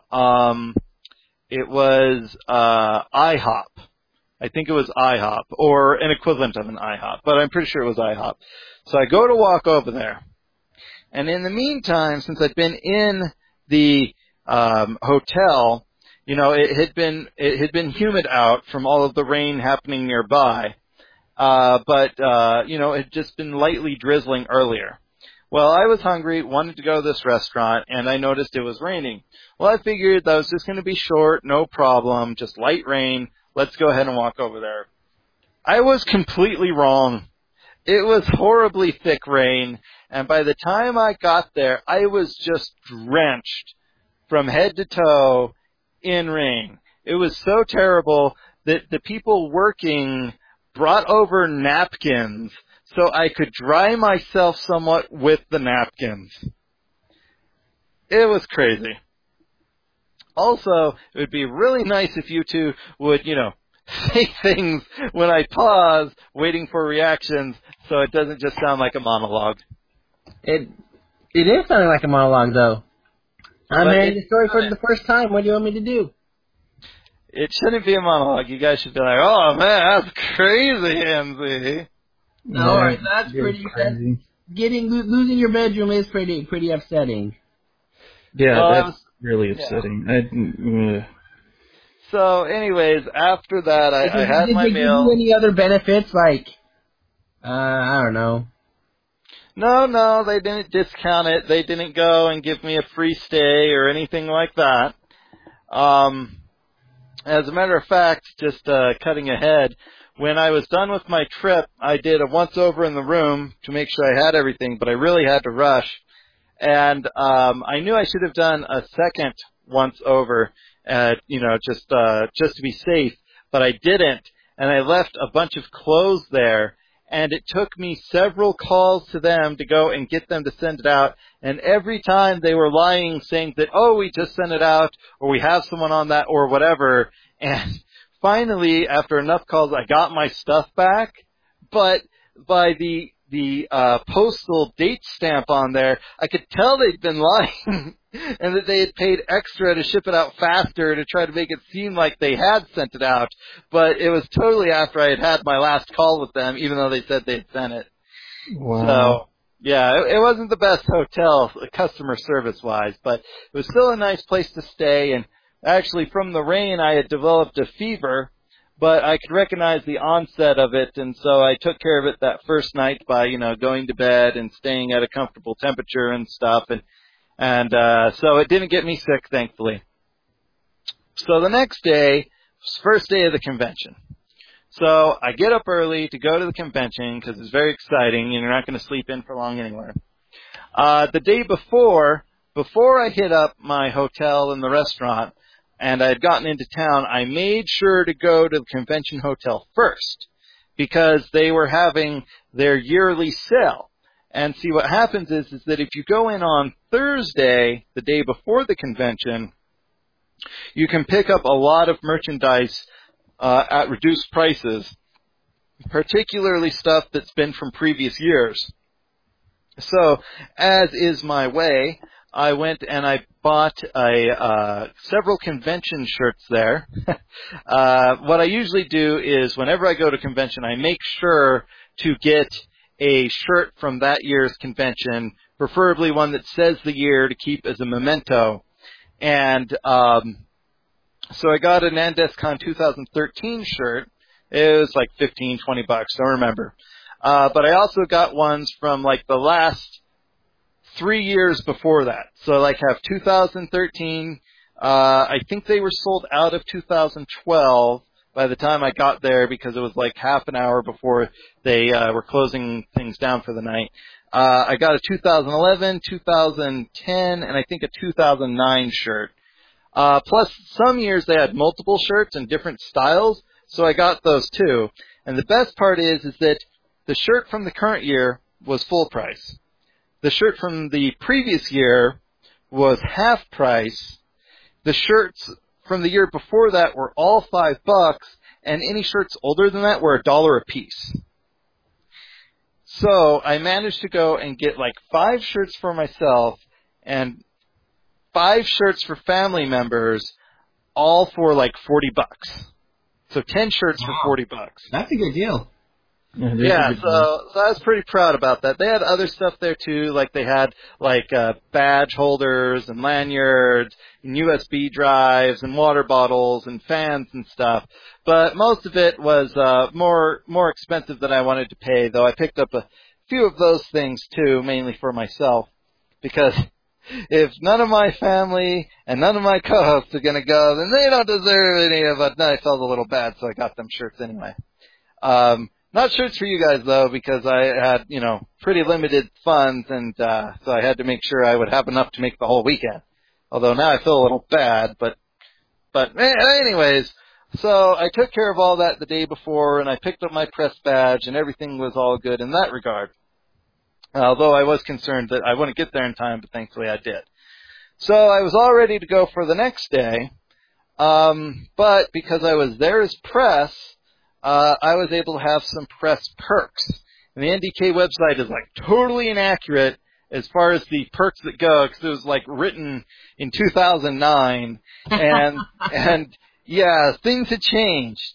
So some of the stuff still held true, but like one of the things they were saying is, oh yes, we have a green room for press. So you can hang in there, you can write your blog posts and upload your files.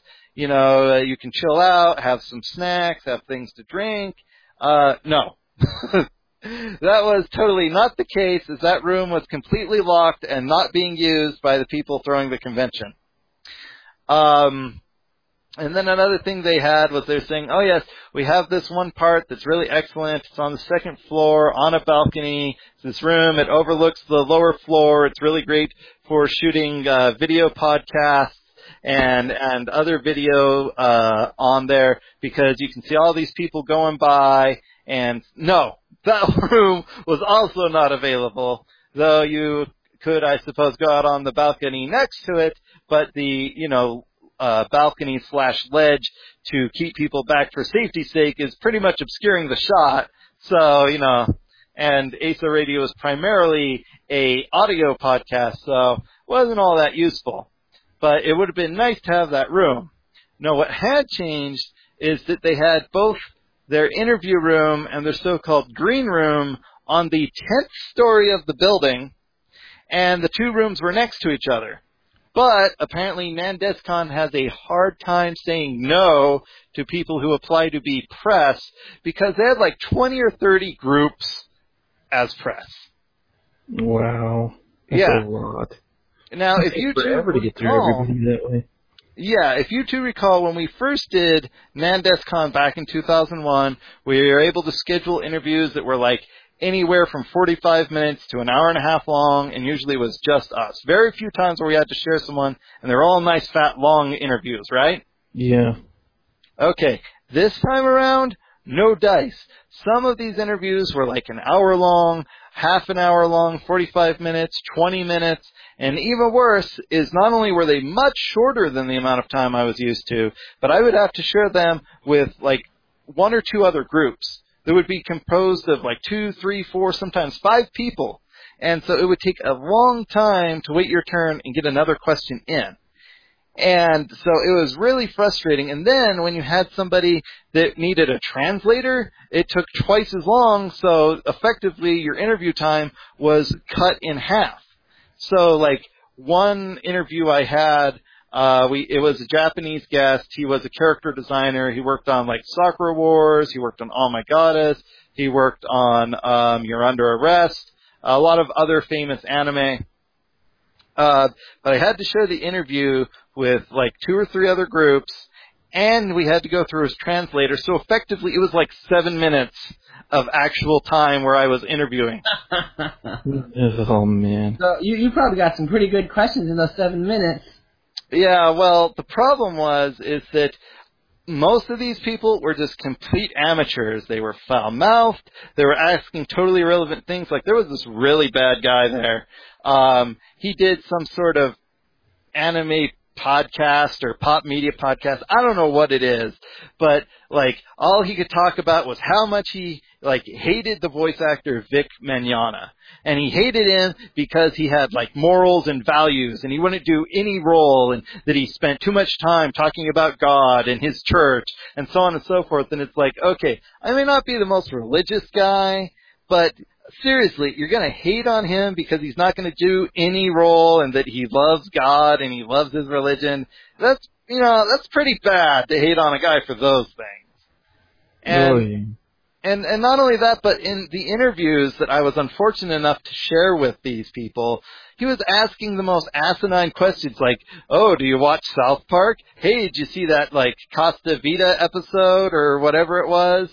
And oh no, I don't really watch that show. I don't know what that place is. And he was explaining how it was a real place in Colorado and how they have, like, waterfall divers and, mariachi bands and other exciting stuff and bungee jumping and Mexican food and stuff.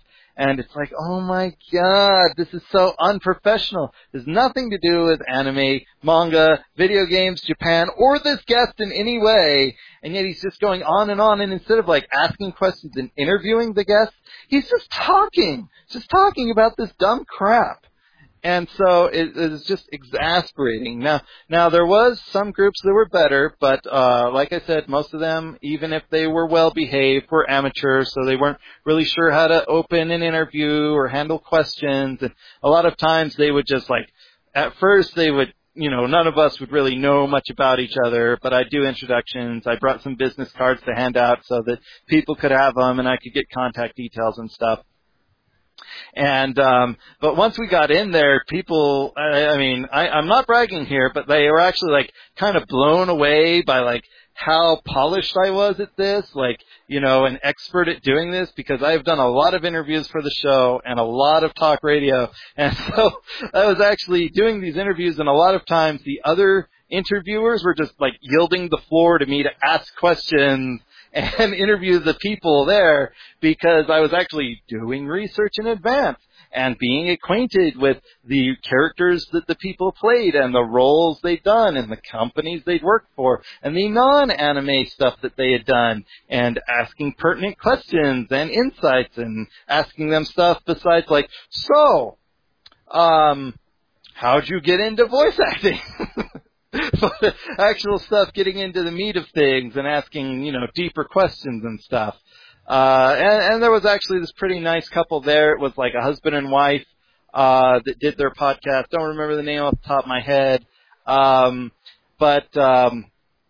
It wasn't all sunshine and roses doing the interviews either, because, first I said, the Nandescon people were like really, really, really late in getting their website updated with information about who was going to be there, and they kept having last-minute additions, which were getting later and later.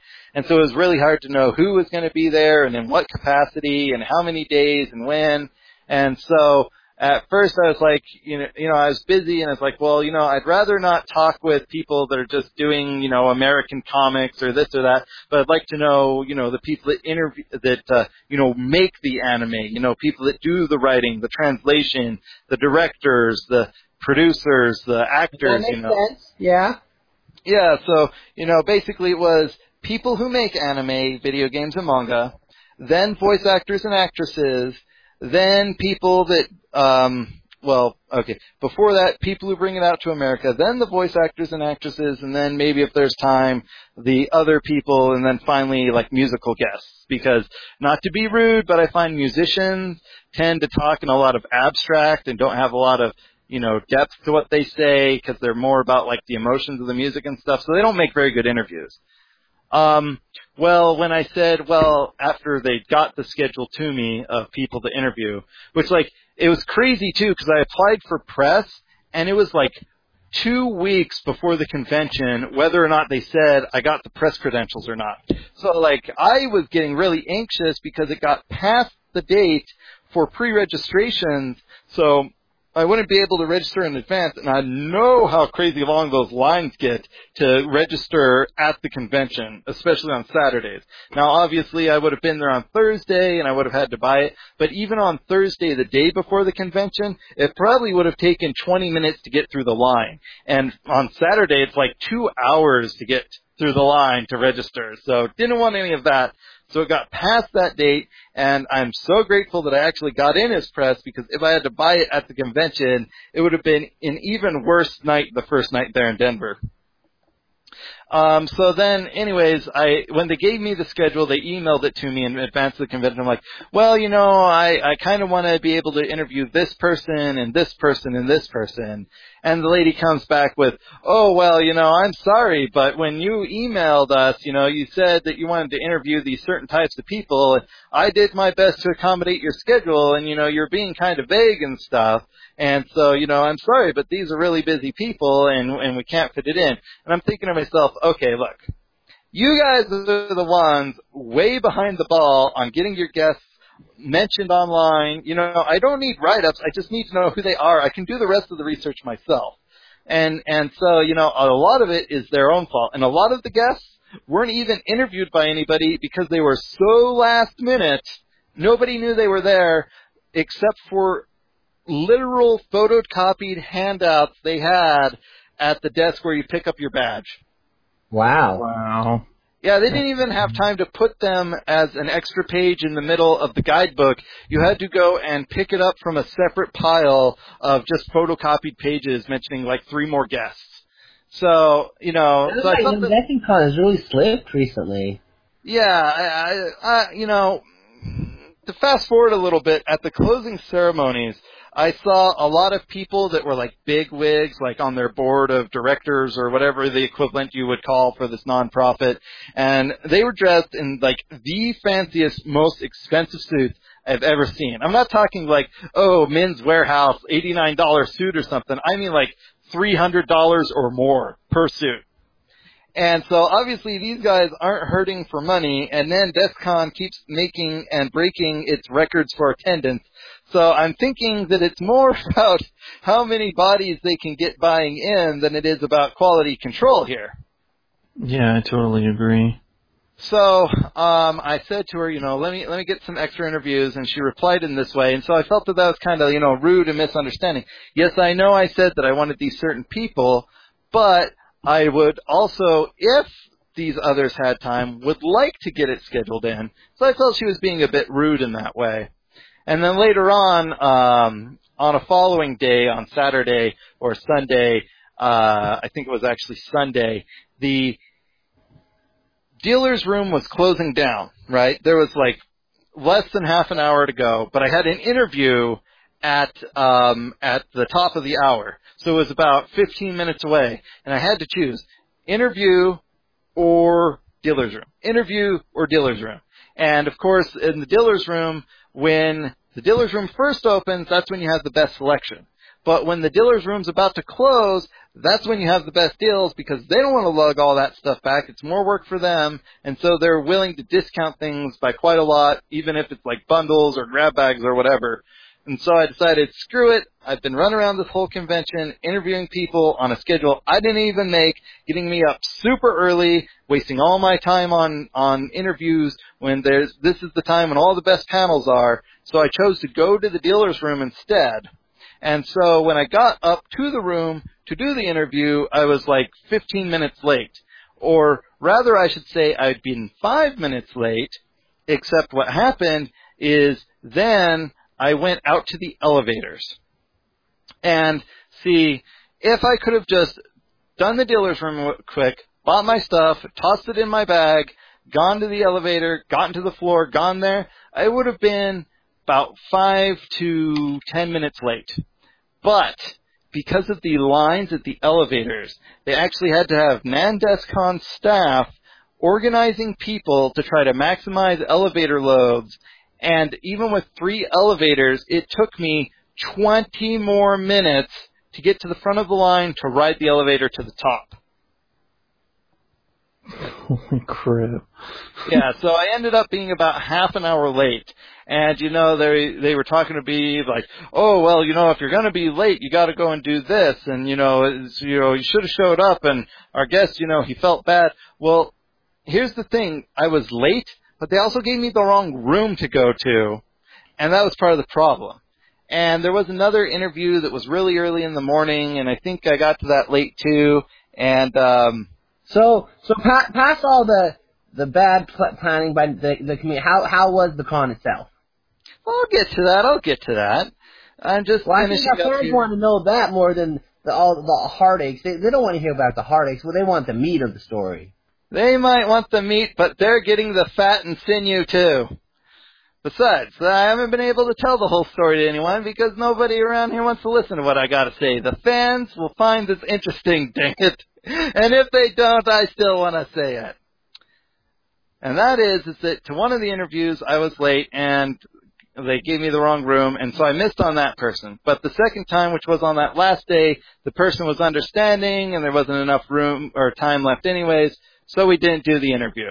So I felt that they did not handle this very well. They just should have been less, oh yeah, bloggers, come on in. Oh, you've only done 3 episodes on your podcast? Yeah, sure. Because, see, they don't just have press. No, they have 2 levels. Established press for people who've been doing it for a long time or work for a newspaper or whatever. And then they have emerging press. And so tons of people got in as emerging press. Now, in my mind, you should prioritize the established press and not give them equal share as the emerging press, because most of these people are just fly-by-night and they're just going to do it for a year or two, get bored, and do something else. And they're not good at conducting the interviews, what can I say? And most of them aren't even going to help, advertise the convention well with their coverage. So it was very frustrating, and I felt they weren't just giving me enough respect, especially when they were upset about me not being there on time. They're like, well, you should call or phone ahead and let us know. And it's like, I don't have a cell phone. The only internet connection I have is when I'm downstairs in the hallway in the hotel's free Wi-Fi, and even that is overloaded by all the people here at the convention. The only other place I can get free Wi-Fi is up here in the press room, and if I was here, I wouldn't have to tell you I'm late. I'd be there. So, it was pretty crazy. But, all in all, I did have a good time, even if I was without friends and co-hosts, because it was all in all a good ceremony. So let's get started with our photos. Like I said, DB3, Z-Guy, I hope you follow along, as well as our audience. Everyone can see these photos in the Artist Alley section of the NZ17 Productions website. And we are going to start with the opening ceremonies. Just going to go over this real quick because first they started off with their taiko drummers, and I've learned from my experiences at NandesCon as well as the Nihon Matsuri in Salt Lake City that it is not a good idea to try to take photographs of taiko drummers, because even in bright lighting conditions, they are drumming those drums so fast that you're going to get a lot of motion blur. So I skipped taking photos of that, and taiko, well, it, pretty much always looks the same. Dudes wearing white headbands and vests drumming on big orange drums. So anyways, looking at these photos, our MCs take the stage. The guy in red is actually a fellow person. I'm not sure if he was official press or not, but he decided he wanted to get a really good photo, so he just scooted his butt right up there to the front of the stage, took a photograph. Anyways, they brought out the guests. There's Jan Scott Frazier there. Basically anyone who wants to can look through these. They just more or less bring out the guests.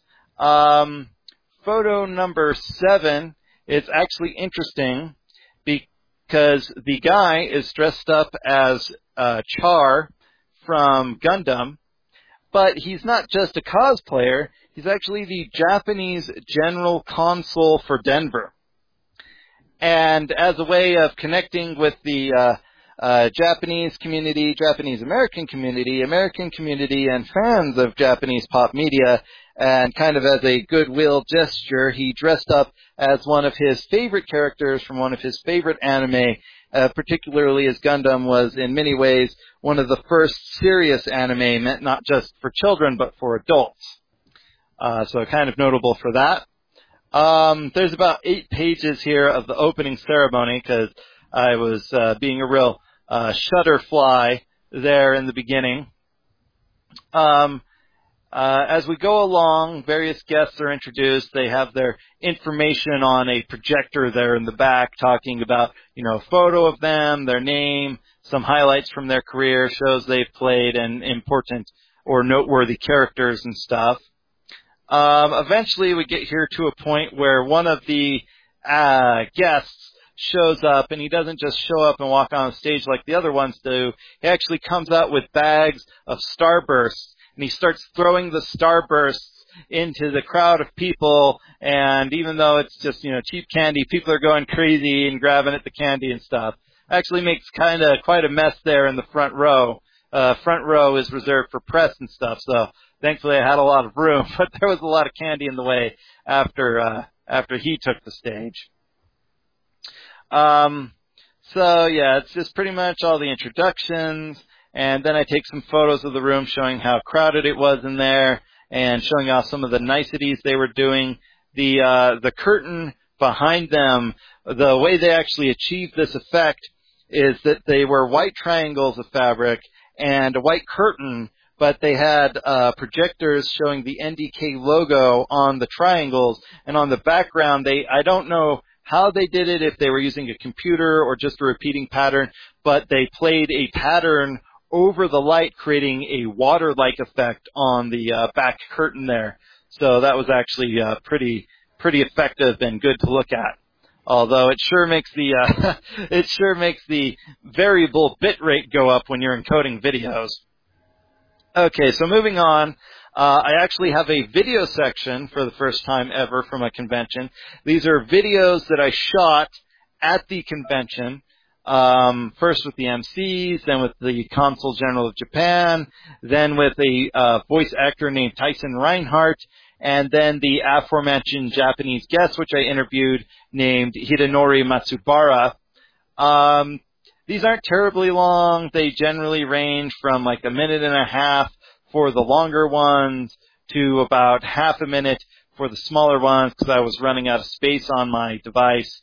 I was using my Samsung Galaxy Tab 2 7-inch Wi-Fi Android tablet to record these. So that in part explains the quality. But for anyone interested in seeing the convention as though you were there, you can download these. They're in MPG-4 format in the 3GPP dialect. About 137 megabytes for some. Others are only about 50. And they're in 720p. So they look pretty good. So, NZ, here's a question for you. With everything you did at the convention, what would you say the top favorite thing was? That is a great question, which I will answer at the end during our Q&A segment. I'm just kidding. We'll get to it later, though, because I'm not going to take too much longer with these because, the show's getting long and it's getting late for some of you. So, moving on to the cosplayers real quick. We've got some interesting ones. Unlike the opening ceremonies, I went in and provided captions for all of these. First two are Daft Punk cosplayers. It was funny because when the stage opening ceremonies got started, the MCs brought them up and thanked them for their music, even though they weren't the real Daft Punk. But they had some really impressive outfits that were actually hooked up with the electronics. Third photo there is an Inuyasha cosplayer who was talking with one of the bigger wigs at the convention. We have an excellent Dr. Eggman cosplayer. He has suspenders on an Eggmobile that he made out of like paper mache or parts or whatever. The light actually lights up, and he was a really great, fun guy. We exchanged contact information, and he has he had been there the previous year at NandesCon, and when I saw his photo when doing, some research in advance, I was like, oh man, if I see that guy, I'm totally taking his picture. The convention hasn't even started yet, or I guess it was the first day, but I took his photo, and I'm really glad I did. Next to, hilarious for Animal Crossing players, KK Slider and an Animal Crossing villager. The KK Slider guy actually had speakers hooked up and stuff with music playing from the game. The villager guy was like dancing around, and eventually like a bunch of people were all like moving like the characters dance in the game. It was really fun. Then we got another group. I don't know most of the characters in that. We got a Full Metal guy, got another guy. I don't know the series he's from. We've got a Hatsune Miku cosplayer. Don't know why she had a bandana on, so I call her my Bandito! Or maybe Zoro. I don't know. So we got some other cosplayers. We got a Ken and Ryu. We got some Full Metal Homunculus cosplayers. We got Pokemon. We got Zelda. We even got some non-anime stuff in there, but I thought their costumes were worth photographing. Princess Mononoke. We got Avatar The Last Airbender. Here's one for you, DB3. This guy showed up as Quellman from the classic cartoon American series Doug. We got Proto Man from Mega Man. We got Phoenix Wright, and we have Luffy from One Piece. We got Aeris from Final Fantasy VII. We have a Gangster Luigi. Couple of other characters. I wasn't sure who they were, but I took their photos because they were good. Got Vice from Skies of Arcadia, got a Surfbot Frank West character, we got Soul Eater, we got boy half and girl half, Ramna 1/2 cosplayers, we got a Link, and finally, and I saw this guy wandering around after the show had concluded, but his costume was so great, I actually made it the highlight for the album, which was a orc from Dragon Quest, and his costume, full body, head, everything. It was actually quite a bulky costume. He had a spear. It was really good. Just covering the rest of these, because the rest of these are really short photo galleries. First, the balcony one. That one goes and shows they have a contest at NandesCon. If you stay at the hotel, certain rooms have balconies that overlook a central atrium. And so they have a balcony decorating contest for whoever has, as it sounds, the best decorated balconies. And if you win, you get like free attendance to the following year's convention. Some of the stuff in these are really great. You can see like there's one that has Domo-kun from NHK. One has Twilight Sparkle from My Little Pony Friendship is Magic. Another one has Plants vs. Zombies. One was decorated with Power Rangers cutouts, another one with Mega Man sprites, another one with like these ghosty spirit things. I weren't sure what they were from. And others are just really nice shots I got that helped to lay out the area well. Couple from panels that I attended or halls. One was about bootlegs and how to spot it. But they were having lots of technical problems, and it took them like literally it was 10 minutes before the end of their scheduled time when they finally got the video screen working. So most of what they did was not so much the show, but the tell, and half of the time was taken up by them trying to get it to work. So I didn't really stay long at that because when I was chiming in with stuff, they more or less wanted to run the show and not have audience contributions. So some of these are of the atrium, just showing how crowded it is and how many people are there. And that's just the first night. It was crazy on Saturday, really big lines. They actually reached their hotel fire safety cap, and so they literally could not let anyone else into the hotel on Saturday. Final picture there is the handouts table with various flyers and coupons from whoever wants to lay them out there. Just some interesting stuff there, including a coupon for discounts on boba drinks. And I'm a big fan of boba drinks, but unfortunately the place was too far away from the convention to get there by foot or train or bus. And it was crazy. I tell you, when I was at that convention, I was pretty much living on dry snack crackers and maybe eating fast food once or twice a day and drinking water pretty much exclusively. That's how shoestring budget this trip was. And without a car, you kind of got to eat on the go anyway. So yeah, this brings us to the closing ceremony and the charity auction. They had lots of nice stuff, expensive stuff. They were going and auctioning things off for really high sums of money. The auction, as it says, is for charity, and it went toward an anti-bullying auction to raise awareness and try to stop bullying.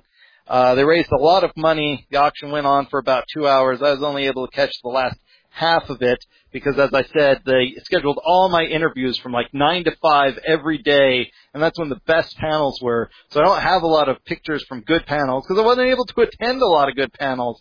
It just ended up where we had to just be going to interview after interview, and it eventually ended up where I got to see very few of the panels I wanted and next to none of the anime. And anyways, real quick, I'm going to interrupt my coverage of this because it is getting super late where we have DB3, and he has 3 young daughters, one of which is only like 1 day old.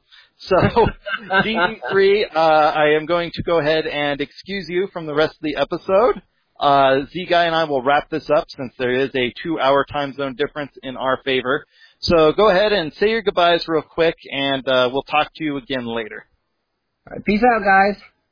Great 15 years. Hope to have another great 15 years at ASO Radio fans. Well, hopefully we can schedule some more time here. With future episodes of you guys being on here, maybe do it once a week. Now that we have some of the technical things hammered out, hopefully we can get it all better managed next time.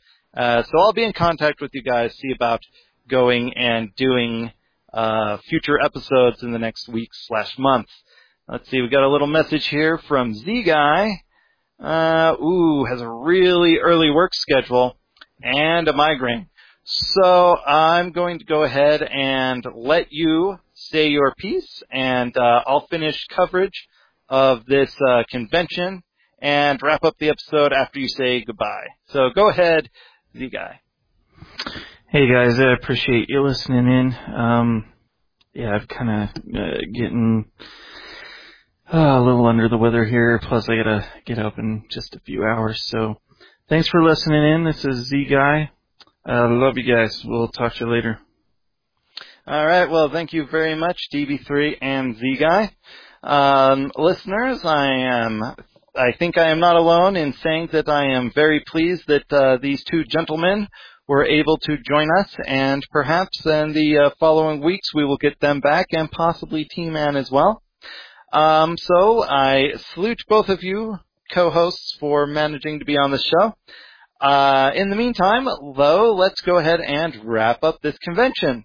So as I was saying, just tons and tons of interviews, and it was just crazy because it wasn't worth going to them. There was some really great people I got to interview at points, but unfortunately I didn't have enough time to interview any of them in great enough quantity to make it worthwhile.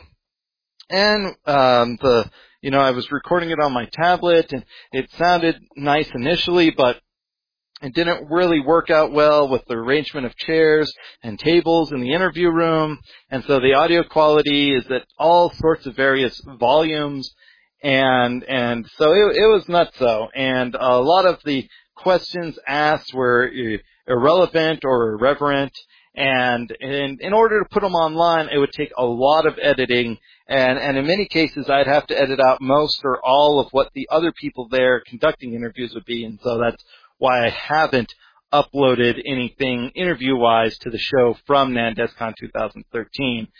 And it ran me ragged going and doing all of the various this and that at the convention with the interviews, which were, I swear, just this gauntlet from 9 to 5 every day. And there was a mandatory press meeting on Saturday and an optional one that was on Sunday. And it just took a ridiculous amount of time away that I could have been enjoying better. So I think next time I go to the convention, instead of going and marching to the drum of someone else, I will go ahead and just either not register as press and just do things on my own, make my own schedule, just off the cuff, maybe snap a few photos, or maybe I just won't, I will go as press, but I'll do like the bare minimum, so I'll just go to the Saturday meeting, I'll skip the optional Sunday meeting, in advance I'll say, yes, schedule me for the press box seating area, for this event, and this event, and that way I can get in on the big events that I want to cover, most of which though I don't,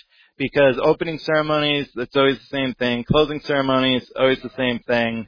You've got a lot of people in cosplay at the dances and the raves, like the Masker Rave, and of course the competitions with the costumes and the skits, but it's low light, it doesn't photograph well, and I'd need a camera, I'd need to take something with a much bigger aperture that does optical zoom, and I'd need a tripod, so it's just bad conditions, and without all of that stuff, I'm not really going to get good photos at those. So I think in the future, I'll just do as I often do at conventions, but I'll just photograph people as they're walking around in their cosplay, or one of the best times, ironically, is to take their photos when they're in those massive, massive lines waiting to get into the green room and the pre-screening room for the cosplay conventions, because it's just all these cosplayers in costume out there, and you can get lots and lots of shots. So no real need to even go into those hot, sweaty, and oftentimes, because of all the people in there, stinky rooms for those skits and costume competitions. You can see almost everybody just out there waiting in line. And as far as interviews go, well, I'll just have them go and give me press seating at the Q&A panels that various guests do, and ask a few questions there if I can. If not, catch the guests on the way out, exchange business cards. Contact details will be on there. And then I can schedule a live audio interview with them on Skype using Clownfish, which lets you record Skype calls, or another, voice over the internet solution, such as Google Hangouts or whatever. We'll see. So I just think in the future I'm just going to have a very different approach, because I missed out on some really, really great panels. There was a Sailor Moon panel, didn't get to go with that. I think there was some Full Metal Alchemist panels going on, didn't get that. Lots of anime I wanted to see. Nope, sorry, we got you scheduled to interview a bunch of people. So it really didn't work out. And yes, I realized that once NandesCon gets started on Friday, it just goes 24 hours a day until it closes down at 5 p.m. on Sunday. But the problem is that the more, shall we say, adult-centered entertainment and panels happen later at night. So you have people using a lot of foul language, swearing, cursing, describing things in explicit manners, whether it's violent things or alcohol or sexual things or just things that you'd rather not know about people. And so since there's, these more, shall we call them, extreme events, which require people to be carded at the door, you gotta be 16, gotta be 18, and based on what I could hear from the outside of these, I didn't want to go on the inside. And going to the screening rooms is often not an option either, because they had one room that was just airing Japanese movies. Like, they weren't animated movies, they were live action movies, but that shuts down earlier than the other ones. It doesn't go 24 hours. And the anime rooms, those I believe all went 24 hours, but they're playing, I don't know if you'd want to call it, pornography or hentai or ecchi, but let's just say there was stuff in them that made me feel rather uncomfortable, particularly seeing them in a group with a lot of people present in the room. So, yeah, so the anime wasn't really an option either. Most panels die out after a certain hour, so it's just the video rooms. The only other options you have is like the DDR gaming room, but that's another one that doesn't go all night, and so that does leave like the tabletop gaming, but they also close up. So the only other thing besides the video rooms for anime that go 24 hours are the video game room, and they had a really nice video game room. You know, they had pachinko machines set up, they had PS3s and Xbox 360s with various fighting games and other things of that nature. They had a bunch of other older consoles set up, like Dreamcast and others with certain games on them, and they even had a table area with booths and chairs and stuff. Funny enough, I actually got up because this one group that was over in that area was really annoying me and pestering me. Like, they were flinging balloons everywhere and like shooting balloons and not like shooting balloons with guns, but I mean like they were stretching balloons and shooting them at each other and letting balloons go. And so I got up and moved, and eventually I left the room, but I didn't realize that when I moved one of those times, my tablet fell out. And so, oh my gosh, I was so like worried about it and thinking, oh, where'd it go? Did someone steal it? Where did I lose it? And checking all these rooms and whatnot. Thankfully, what turned out is somebody found my tablet rather quickly and turned it into the Lost and Found, but they turned it into the hotel's Lost and Found and not the con operations room, con ops. And so I checked with them, and they didn't have it, and I was looking all around. And finally, I had the idea to check with the hotel Lost and Found to just see even if they had a Lost and Found. And they did, and one of the security guys came out, and I had put a lock on the device, because even if I had lost the device, I had the serial number written down, description written down, so I would have been able to, file a lost item claim with the hotel or the police. But thankfully, they found it. He wanted me to prove that I owned it by unlocking device, and I did. By entering in my, past sequence. And, so I got my tablet back, thank God. But the gaming room was pretty nice. It was air conditioned. They had lots of fans. But while I would have loved to stay in the gaming room and at least get in some enjoyment from that with socializing from my fellow fans, sadly, I was not able to for very long because of the convention having me scheduled 9 to 5 interviews on Friday and Saturday and Sunday. Thankfully, Saturday was the least interview heavy. I actually only had 2 interviews on that day, so it wasn't literally 9 to 5. But Saturday and Friday were just a back-to-back gauntlet where there was really very few times where there was a break. And by the time all the interviews were over, it would be 5 o'clock, and, you'd be hungry, and all the good panels were more or less over. And I couldn't stay at the gaming rooms because I had to get up so early to get ready in time to get from my hotel, take the train, go to the convention, and be there in time for the press mandatory meetings, optional meeting, and the interviews that I just couldn't stay up all that late. So very little sleep on a couple of those nights, but thankfully the excitement kept me going. I actually did host a meetup at the event, which I called the Seasoned Anime Fans Meetup, which was for anyone that was a fan of older anime. Anime released, let's say, before the year 2000. So, we weren't going and segregating by age, but, the easiest way to have seen anime that old is being like 25 or older. But everyone was welcome to be there as long as they were interested in talking about anime from the 60s, 70s, 80s, 90s, and maybe a little early 2000s. Didn't have a big group there because I got notified of my press credentials so late, and I kept having people flake out on me that I'd been asking to go, that by the time I could confirm that I was going to be there and have it, it was too late to go and get on their official, printed up list of meetups, and it didn't even get on their whiteboard, so I had to go and, print out some pages or get some paper and write around with a big, as best I could with just a ballpoint pen, a sign saying, Seasoned Anime Fan Meetup, and I tried to get people out on the balcony and stuff, but well, it was a good spot, and there were no other meetups scheduled there because there was lots and lots of groups having meetings at various points at the convention, They weren't panels, they weren't video showing. It was just fans of a particular show or series or creator meeting up and having a good time, talking about their favorite stuff. Some of them, like, it was just for people in cosplay. Others were, come and cosplay if you want. And so I had this group of just fans of older anime, and some people were like in their 50s, some in their 60s, some in their 40s. Had one guy who was maybe 23, can't remember. He was really tired though, and really out of it, and he didn't know a lot of the anime we were talking about, but we talked a little about everybody's anime that they wanted to talk about. We were talking about some great old stuff from the 80s and 90s, and some stuff that's not so great, but pretty memorable because of how bad or how crazy it was.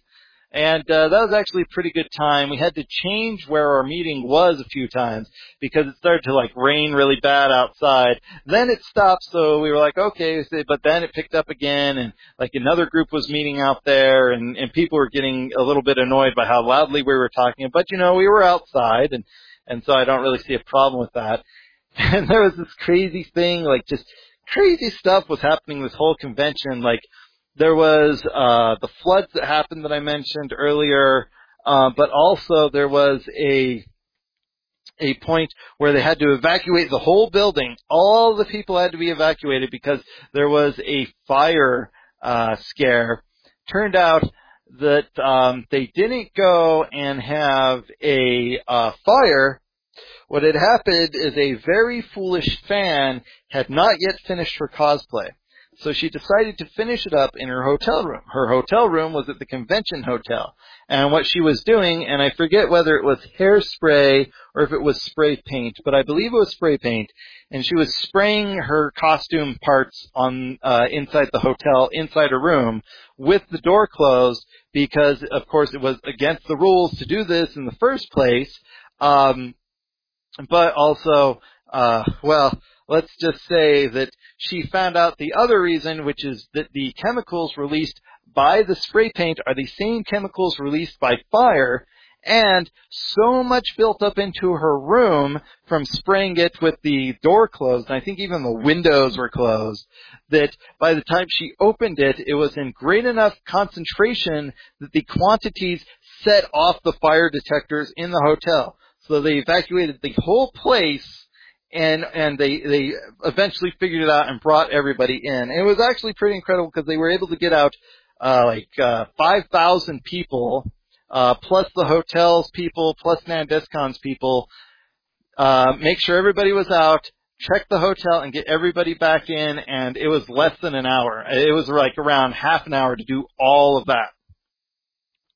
So it was pretty awesome that they were able to do that. But then at another point, a lady, she ended up having a seizure on stage for some condition that she had, and she had to be rushed to the hospital. And it happened during the cosplay contest or the cosplay skit contest, and so that that really put a damper on that event. Thankfully, though, turned out that even besides the seizure and hitting her head on the hard platform when it happened, she was okay. She had to be hospitalized, but it was nothing, super serious. She did just fine, recovered just fine. So it was crazy events happening at the convention. And so if I didn't get to do everything I wanted to do, that was part of it, because when we were having the meeting, that's when the fire drill thingy happened, was around that time. But eventually we just carried our meeting on out there, and then when everybody came back in, I took it to another quiet spot that was out of the way, and we were able to conclude the meeting. But, various people had to go because they had kids or they had grandkids or they needed to leave the convention. But it was a fun little meetup, even if it was only about 5 people. And if I was able to go to NandesCon this year, I would totally do that again, because that seasoned anime fans meetup was super fun.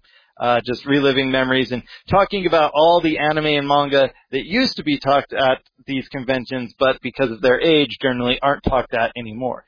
But on the plus side, I was able to go to not the 3, old folks anime panels that I wanted to, but I did get to go to one that was hosted by one of the anime retailers that was present at the convention, where they were talking about, what it was like to go to anime conventions in the 80s and 90s, and how, back then a big convention had, a few hundred people, even though now, like Anime Expo has much, much more than like 10,000 people per year that attend.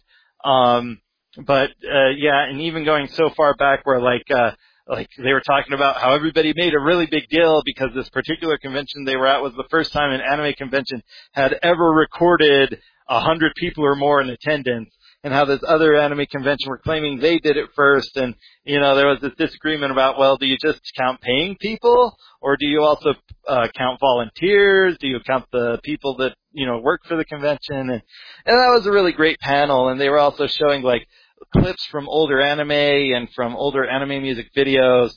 It was a lot of fun, really good times. But any which way, I had a lot of fun, but I won't be able to afford to attend this year. The way things are looking, especially if I win that aforementioned election, I should definitely be attending NanDeskCon next year. So if there's any listeners that would like to meet up, I will be there next year. And if everything goes well, I think I might just have an ASO Radio / NZ17 Productions fan meetup there at the convention. So I'm not just meeting with my fellow seasoned anime fans, but with fans of the show and those who just might be interested to know a little bit about it. And unlike in the past, where we used my laptop computer to record a live show when I was there with DB3. I can't remember if that was the 2005 show or the 2001 show, but we actually did record a live episode of ASO Radio. But when we carried my laptop out of there, because we had to hurry because there was this other convention, and no, we want to get in and set up. So we quickly got out as fast as we could, but when I closed my laptop lid, it suspended the laptop, and so when I opened it back up, the screen woke up, but it wouldn't respond to keyboard or mouse. And so I remembered a bug that the software had, and the only way to get it going is if I had a keyboard or mouse I could plug into it, but I couldn't find any anywhere, and so there was no way to save the recorded live episode, which was such a shame because it was the first time we had ever done a live episode at a convention and recorded it with, fans and, people that were new to the show. And so it was a real shame. But we did manage to get some interviews done anyways, even if we did lose the episode. Good times. So yeah, hopefully I'll be there at NDK 2015, which will actually officially be 10 years after the 2005 time I went there, 14 years after the 2001 time. Oh my gosh, right? But yeah, hopefully I'll be able to meet you fine listeners at that convention, and I should be able to do it in style. Car will be working, stay at a nicer hotel, one that won't lose my clothes, or rather take forever to send them back to me. Because I got most of my clothes, just about 5 pieces of clothing I didn't, which was really awful because they were like 3 of my favorite anime shirts, and ones that were out of print, so you couldn't get replacements anywhere. There was one that was Ramna 1/2 with Ramna, Akane, and Shampoo, and that's an official North American Viz Media one.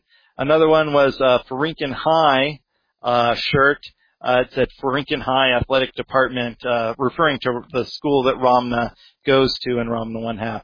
And the third shirt, I think, was a Furry Curry Fully Cooly shirt, or another one of my favorite anime shirts. So thank God I was able to, kick the butt of that hotel and get them to send me my clothes. But, maybe I'll even stay at the hotel where the convention is. Maybe we'll have like a room party, or at the very least it'll be a lot more convenient. With my car, I can hit up all the restaurants and other places I want to go that are nearby. Stay as late as I want at the convention, because thankfully Denver actually has trains running 24 hours a day. They just get less frequent as it gets later. but with a car, much more convenient, and you don't have to worry about waiting for a train or dangerous characters that might show up. But I got to say, Denver has a really nice public transportation system, and except for once where I was panicking because my stop was coming up and the ticket checker was along, but I never had my ticket checked, and it was just tossed in with all these other tickets I had because I was just keeping them because I guess I figured why throw them away. But thankfully he knew the system better than I did, and that you could push a button to extend how long the train was there by a little bit, and he had the authority to do that. So it went really well. It was actually a really nice bus and train system. Although there was this one bus I kept trying to catch to get to the train, but I was always missing it because it was like on the weirdest schedule. It wasn't like, every 15 minutes or every half hour or every hour. It wasn't like on the hour or on the half hour. It was just crazy times and only certain hours. But I did, it was good public transport. And so if I don't have the car, totally willing to take the boat, the transport they have there at the convention, at Denver. And funny enough, when I took the Greyhound bus back to my hometown, it was crazy because I was just running, and that's why I missed well, all right, here, I'll just finish up with these closing ceremony photos real quick. They auctioned off a bunch of stuff, but they kind of seemed like they had lost their steam for it, and so they just kind of finished up real quick. But you can see some of the stuff on the tables in the photos I took. Then they set up for the closing ones, and there was, it was pretty light on the number of people that were at the closing ceremonies compared to the opening ceremonies and other panels. But by that point, the closing ceremonies were like the last thing going. Everything else had shut down, and I think the gaming room might have been going during the closing ceremonies, but before the closing ceremonies were over, they were already packing up all the hardware from the gaming room. So I had intended to go back there and hit up some of the coin-op machines, because they actually had stand-up coin-operated arcade machines that you could play that were set on free play. But alas, I just didn't have the time, and they had actually already stored the coin-op machines in the room the closing ceremonies were in, so they were all unplugged, and I was sad. But the convention was pretty much dead at that point, so everybody was just either hanging out in the hotel's lobby or in the halls, or they were at the closing ceremonies. Most of the guests came up on stage, but many of them had already left because they had to be back to work on Monday, so there just wasn't really the option of having them out there. But everybody seemed really happy to be at the convention. Some people had been here many, many years, like Jan Scott Frazier. Other people, this was their first convention, and they seemed to all have a really good time. The Japanese guest kept making jokes about the rain and like how maybe next time he can have that good mountain sunshiny weather he here Denver has, and people kept laughing at that joke. But it was a good time. I actually enjoyed myself. It was dampered because I didn't have Z-Guy there, or T-Man, or DB3, or any of my other co-hosts or friends. And none of my family members could make it out either, and it was just that short group meetup and only during that time. So it could have been a lot better had I had more friends and maybe some things that were on the schedule, get more people attending. But it still was a good time and a nice break and vacation, even if it was very hectic and I had to do all those interviews and miss out on lots of panels. But a good time was had. And on the way back, I was just rushing because I had to get up late and my shower delayed me, and there was just all this craziness, and I got to the bus, the train station, but I didn't do that second double check. All I had to do was literally turn around and look behind me, and I would have seen all the clothes out there on the counter behind me, but I didn't. So that's how the whole clothes thing happened.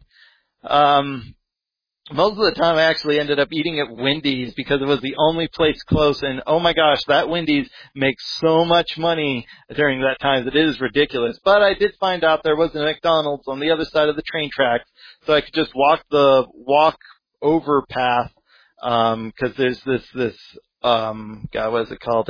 An overpass just for pedestrians and bicyclists and stuff. Well, you're not supposed to ride your bike, but people do. And so if I went on that other side, I could actually go down some roads, and it's much further away than the Wendy's, but it was open late and 24-hour drive-through, so, I will definitely keep that in mind next time. Mainly Wendy's and snack crackers, peanut butter ones and stuff. That is crazy. And because my family wanted these tote bags that NandesCon was giving away, but only if you made donations of food to the local food pantry. I had to go and get like mac and cheese and stuff that I bought from a grocery store that was on the way to the train station in order to go and get these bags. And so it was just kind of crazy and silly because I'm doing everything by walking to places and taking trains. So I got this big old backpack just filled with the essentials for the day. And so I hear the from the boxes of mac and cheese in there. And I felt really silly. But I did get to eat at that, it wasn't all fast food because I did get to eat at that, breakfast place. There was Greek restaurants and other good looking stuff. I did get a pizza actually from a place called Blackjack's Pizza. Apparently there are lots of places in different parts of the world called Blackjack's Pizza. I thought it might have had to do with the chain that I knew, but it didn't. But it was still good pizza, and they were nice people, even if the place itself was a bit dingy and wasn't all that friendly. But I enjoyed the pizza. It was a good time, and after that initial day of flooding, it was pretty good weather. Had to totally rush out on the last day, Monday, to go and catch my train. And I was just sweating bullets, and I got to the train, but I wasn't sure if it was my train or not. And it actually was my train, but I didn't get on it, if memory serves me right. So I took the next train. and thankfully though, I did manage to go and get to the next section and take another train and get there on time, and I hooked it over to the Greyhound bus station to take back to town. And I got there in plenty of time, saw an arcade game I never saw before, took a picture of that with my tablet, and while I was there in plenty of time, the bus got there really early, and apparently Greyhound doesn't, wait around for its departure time, and so I couldn't sit around or rest for long. I just had to ask a few questions. I heard on the speaker my bus was there, so I was going to get some food at their cantina, but no can do, so I had to put a no thanks on that food and passed on buying some merchandise I was thinking, so I just bought the postcards I had, ran over to the bus, got on board. Horribly, though, on the Greyhound bus back, there was this awful woman. Oh, my gosh, she was just, she was stupid, and she was just filled with these horrible prejudices, and she was a smoker, and she was a drinker, and she was looking for every opportunity to smoke, but you can't smoke on the bus, so she was smoking whenever else we could, when there was little breaks, and you would smell it when you went by, and the bus would bring it in through its, she was a pretty terrible person. And then she was reading something, she reads just these horrible books, but on this particular bus ride, she was reading this comedy of sorts, and she was just laughing out loud, so loud, and it was just this witch laugh, and it was really distracting.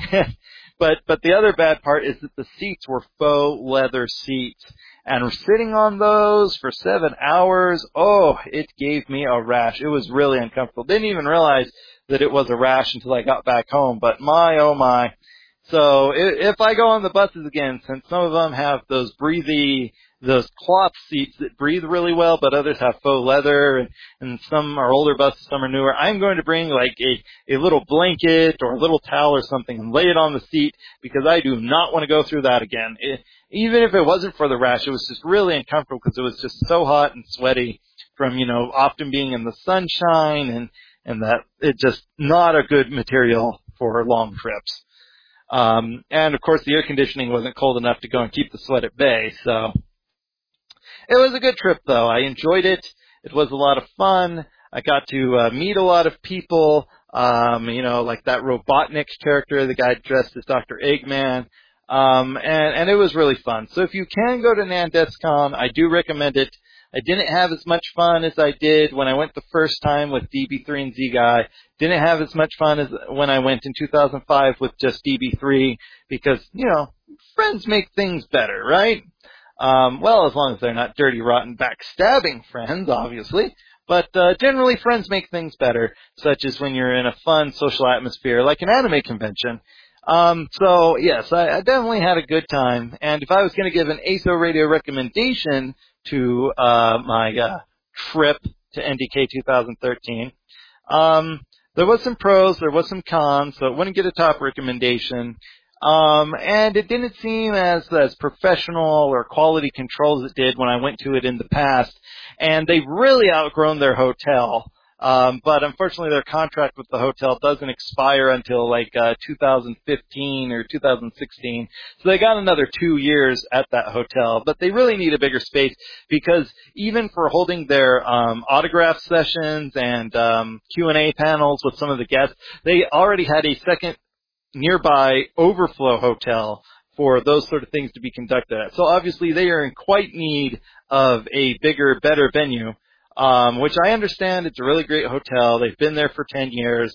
They know the place, they know the staff, good amenities and so on and so forth. Although I have to say, on that last day when the hotel started cleaning up things after the final panels were over, they were really quite rude because I was just hanging in the lobby. I was doing Street Pass with my Nintendo 3DS because man, there was so much Street Pass going on. I was completing puzzles left and right in Street Pass, Me Plaza with the puzzle swap, and I was just flying through all of the Street Pass games, and it really got to the point where, since I cared most about the puzzle swap things, because, other things, you can buy in with play coins to, do this or do that, but with puzzle swap, you can only pick the pieces if it's through a Street Pass. If you spend play coins, you don't get a pick. If it's from a Spot Pass, you don't get a pick. You can only do it through Street Pass. And so I was just like, all right, forget it then. I ain't got enough time for all these other games. So I was just hitting up that Street Pass, and as soon as I would clear it out, I'd get the 3DS light flashing, indicating there was more. So that was really great. Well, at the end of the convention, I needed to cool down, wind down, hanging out at the hotel lobby, and they wanted to clean, and they were all rude about it because it wasn't the same people that were there when I got my tablet back. They were really nice and friendly, even though the security was a bit intimidating. No, it was this hotel guy, a little, as the phrase goes, pissant, who's like, hey, you guys, are you here for the convention or something like that? And then he was like, well, whether you're here for it or not, you guys need to clear out because we got people cleaning and they're going to need to clean over here. Well, all the cleaning stuff was far away from us. They were like 300, 400 feet at least down the hallway closest to us, and in the other area where they have their bar and where the what do they call that? The artist alley was. They were busy cleaning there, nowhere near us, but he still made all of us clear out. And there was this fat, rude guy that was among the people there. I said to him, hey man, thanks for the Street Passes, kind of like, ha ha ha, 'cause you don't have to do anything conscious to set it up. And he's like, oh my god, what an immature guy, I can't believe he said that. So, there was a bit of rudeness here and there. But, I had a pretty good time, so not top recommendation, not highly recommended, but definitely recommended.